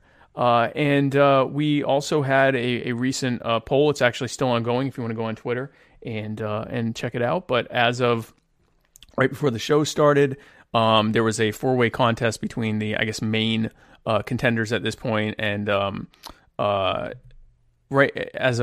before we went live, the Supreme Cohen ticket is leading the Judge Jim Gray Larry Sharp ticket 55.4% to 23.1%, with the hypothetical ticket of Jacob Hornberger and John Mons at 13.6%. To be clear, Jacob Hornberger and John Mons are actually both running for president, but I think they were just trying to pair someone to Jacob for the sake of the contest. And then Adam Kokesh and John McAfee rounding out things at 7.9%. So it's almost like we're the favorite here. And of course, as we showed earlier, people that are outside of libertarian circles want Vermin Supreme. They want Vermin Supreme. I defy you to find even a large handful of non-libertarians saying, I'm going to vote for another candidate, one of the other candidates. And I don't say this to try to, in all fairness, if you go to a group of non-libertarians and list off the names of the libertarian candidates, see how many of them they even have heard of. Because it might be one other. If that, it might be one other. Right. Yeah. Yeah. But they can, almost all of them are going to know Vermin Supreme. And so anyway, so we're just continuing to plug away. This is, at this point, at least for now, an all online only campaign, which behooves us because we have a very outsized online presence. I have an actual 2 shows, and so our production values are better, our ability to outreach is better, and I'm plugging away with my VP campaign. And to that end, Vermin and I will be doing an AMA event on Monday, 4/20, dude. I'll be in charge of making that graphic. And which is funny because I've been I'm a recovering addict for the last 14 years, but I definitely got to lean into the whole Cheech and Chong theme. So we'll be doing that, and sometime next week. We haven't firmed up a date yet. I will be on Larry Sharp's show. Larry announced. He announced yesterday that he was going to be running as Judge Jim Gray's running mate. So we're running against each other, and we're gonna have a nice discussion about that. When is that gonna? You said you haven't. We don't have an exact date. It could be Monday or it might be Thursday. But we will see. But it's gonna be sometime next week. We'll be doing that, and yeah. So I mean, I will say this: I have no intention of attacking Larry. Like, I think when I say we're gonna have a nice discussion, unless I knowing Larry, I don't believe he would be attacking. I think we're gonna have a nice discussion. Like, I legitimately think we're gonna have a nice discussion. So I can't see Larry. He's not an attacker. He's not going to take the offensive here. Neither one of us are attack dogs. Like, that's not our style. I'm not going to do it now. I don't think the optics would be good. I think the only way being an attack dog and a mudslinger works is if you're able to commit to it so heavily that you can sleep at night knowing that you're just throwing mud at someone just for the sake of it. And I don't believe Larry is someone who can do that. And I definitely am not someone who can do that. And one of you are named Mark Whitney. What's that? Neither one of you are named Mark Whitney. Oh, yeah. I mean, I'm not going to call him a Mother Larry or whatever. No, I mean, listen, I think we're going to have a good discussion. We're going to talk about comparing and contrasting our strategies. We definitely have a difference of opinion on things such as strategy and personalities and things like that. But I think it'll be good. I think that the Libertarian voters, delegates, people that are interested in the contest will have a good time in hearing actually a frank, non-mudslinging, non-ad hominem discussion / forum / debate conversation about what both of us are trying to do. So I look forward to it. I think it's going to be really good. And so that'll be on Larry Sharp's program. We'll share that on Muddy Waters when that's available. We're gonna have a fun week. And my wife's birthday weekend is coming up, so I will be taking a short break from the campaign for Friday, Saturday, and Sunday. Right after that, it's right back to work. 420, dude. 419. Got a minute? Marijuana. Like, I know you used to definitely not smoke pot because you're in South Carolina, where there's no statute of limitations. Yeah, there's no statute of limitations. But man, you sound like somebody who knows some of the lingo. I picked up a thing or two on the internet, but 20 years ago, I never. We, when I say I was sober, I'm sober. It's from alcohol and legally prescribed drugs. Wait, no, not legally prescribed drugs, because that's not legal to be addicted to those. To alcohol solely, and only at home, never publicly or while driving. There's literally no statute of limitations in South Carolina for anything. Which is good, because I've never done anything. Right, which really works out well for you. It works out well for me, but I don't think it's right. But it doesn't affect me personally, because all of my drug use was lost in a tragic boating accident. It's sad. It's very sad, man. The one where you lost all of your weapons and bump and my drug use and my history of drug use. Right, all of that. What a tragic boating accident. It's just so sad. It's just sad. But you know what, Matt? I don't even remember it because it didn't happen now. And that makes it less sad. Joe Biden's experiencing a similar thing where he's increasingly not remembering anything, which makes him less sad. And your governor's a bitch. And my governor is a bitch. Hey, everybody. Hey, I'm Henry McMaster. I think you should just do what I say. And it doesn't even make sense. And it's not like these are going to actually help us in any measurable way. But I definitely want to crowd together in the grocery store. Don't go anywhere else. Don't go anywhere else. Just go to the grocery store all at the same time and only from like 8 to 7. Don't do it any other time where you could just be there and not have anyone else around you. Definitely don't go to the beach, which is salt water, which, coronavirus has a fatty lipid layer that's destroyed when it comes into any kind of sustained contact with salt water. So definitely don't do that. I'm not saying that it would cure you if you get in it because it's already inside your body, but if you had it outside your body, it would kill it. Or if you were to cough and it got in the water, it would kill it, it would die. And before it could actually infect anybody, so really you wouldn't even have to worry about social distancing in the water because you'd be okay. Because you get kill it in the water, plus you got the salt there, that might even kill it too, or at least make it less hospitable for those kind of conditions for it to spread in the first place. But don't go there. Go inside and have a building with hundreds or even thousands of other people at the same time who are all desperate and touching the same stuff in the grocery store. And I'm a bitch. I'm a bitch. I'm a bitch. Sad. Laddie Bell? Yeah. Sure. She says you're a sad, sad man, Spike. No, that was Henry McMaster. And Chris says you've been workshopping this impression. I mean, I haven't not been. I haven't not been workshopping it. I know Chris, that's like his favorite part of the show now is when I do the Henry McMaster bitch voice. So I'm glad I could wrap up the show with that, guys. So what's going on? We have I know what's going on. Myself.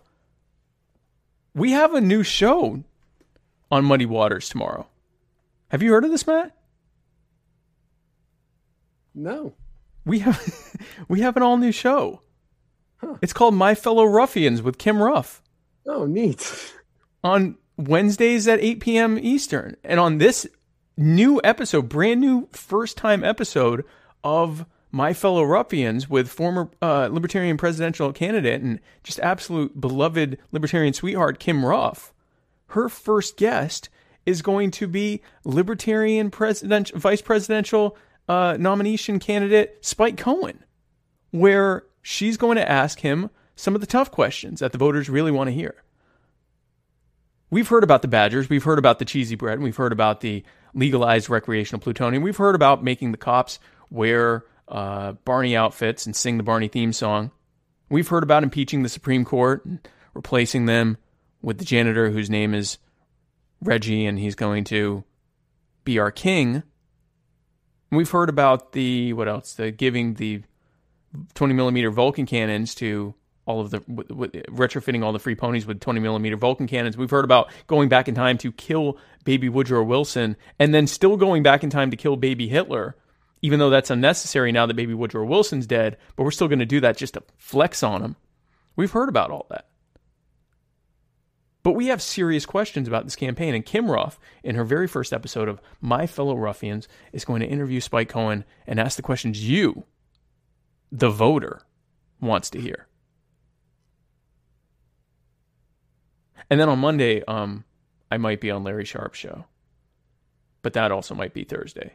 Or Friday. I think it's going to be either Monday or Friday of next week. We haven't firmed that up yet. And then on Monday night, 420, it's the Spike and Vermin 420. Ask me anything, bro. I can't feel my body. My hands are huge, AMA.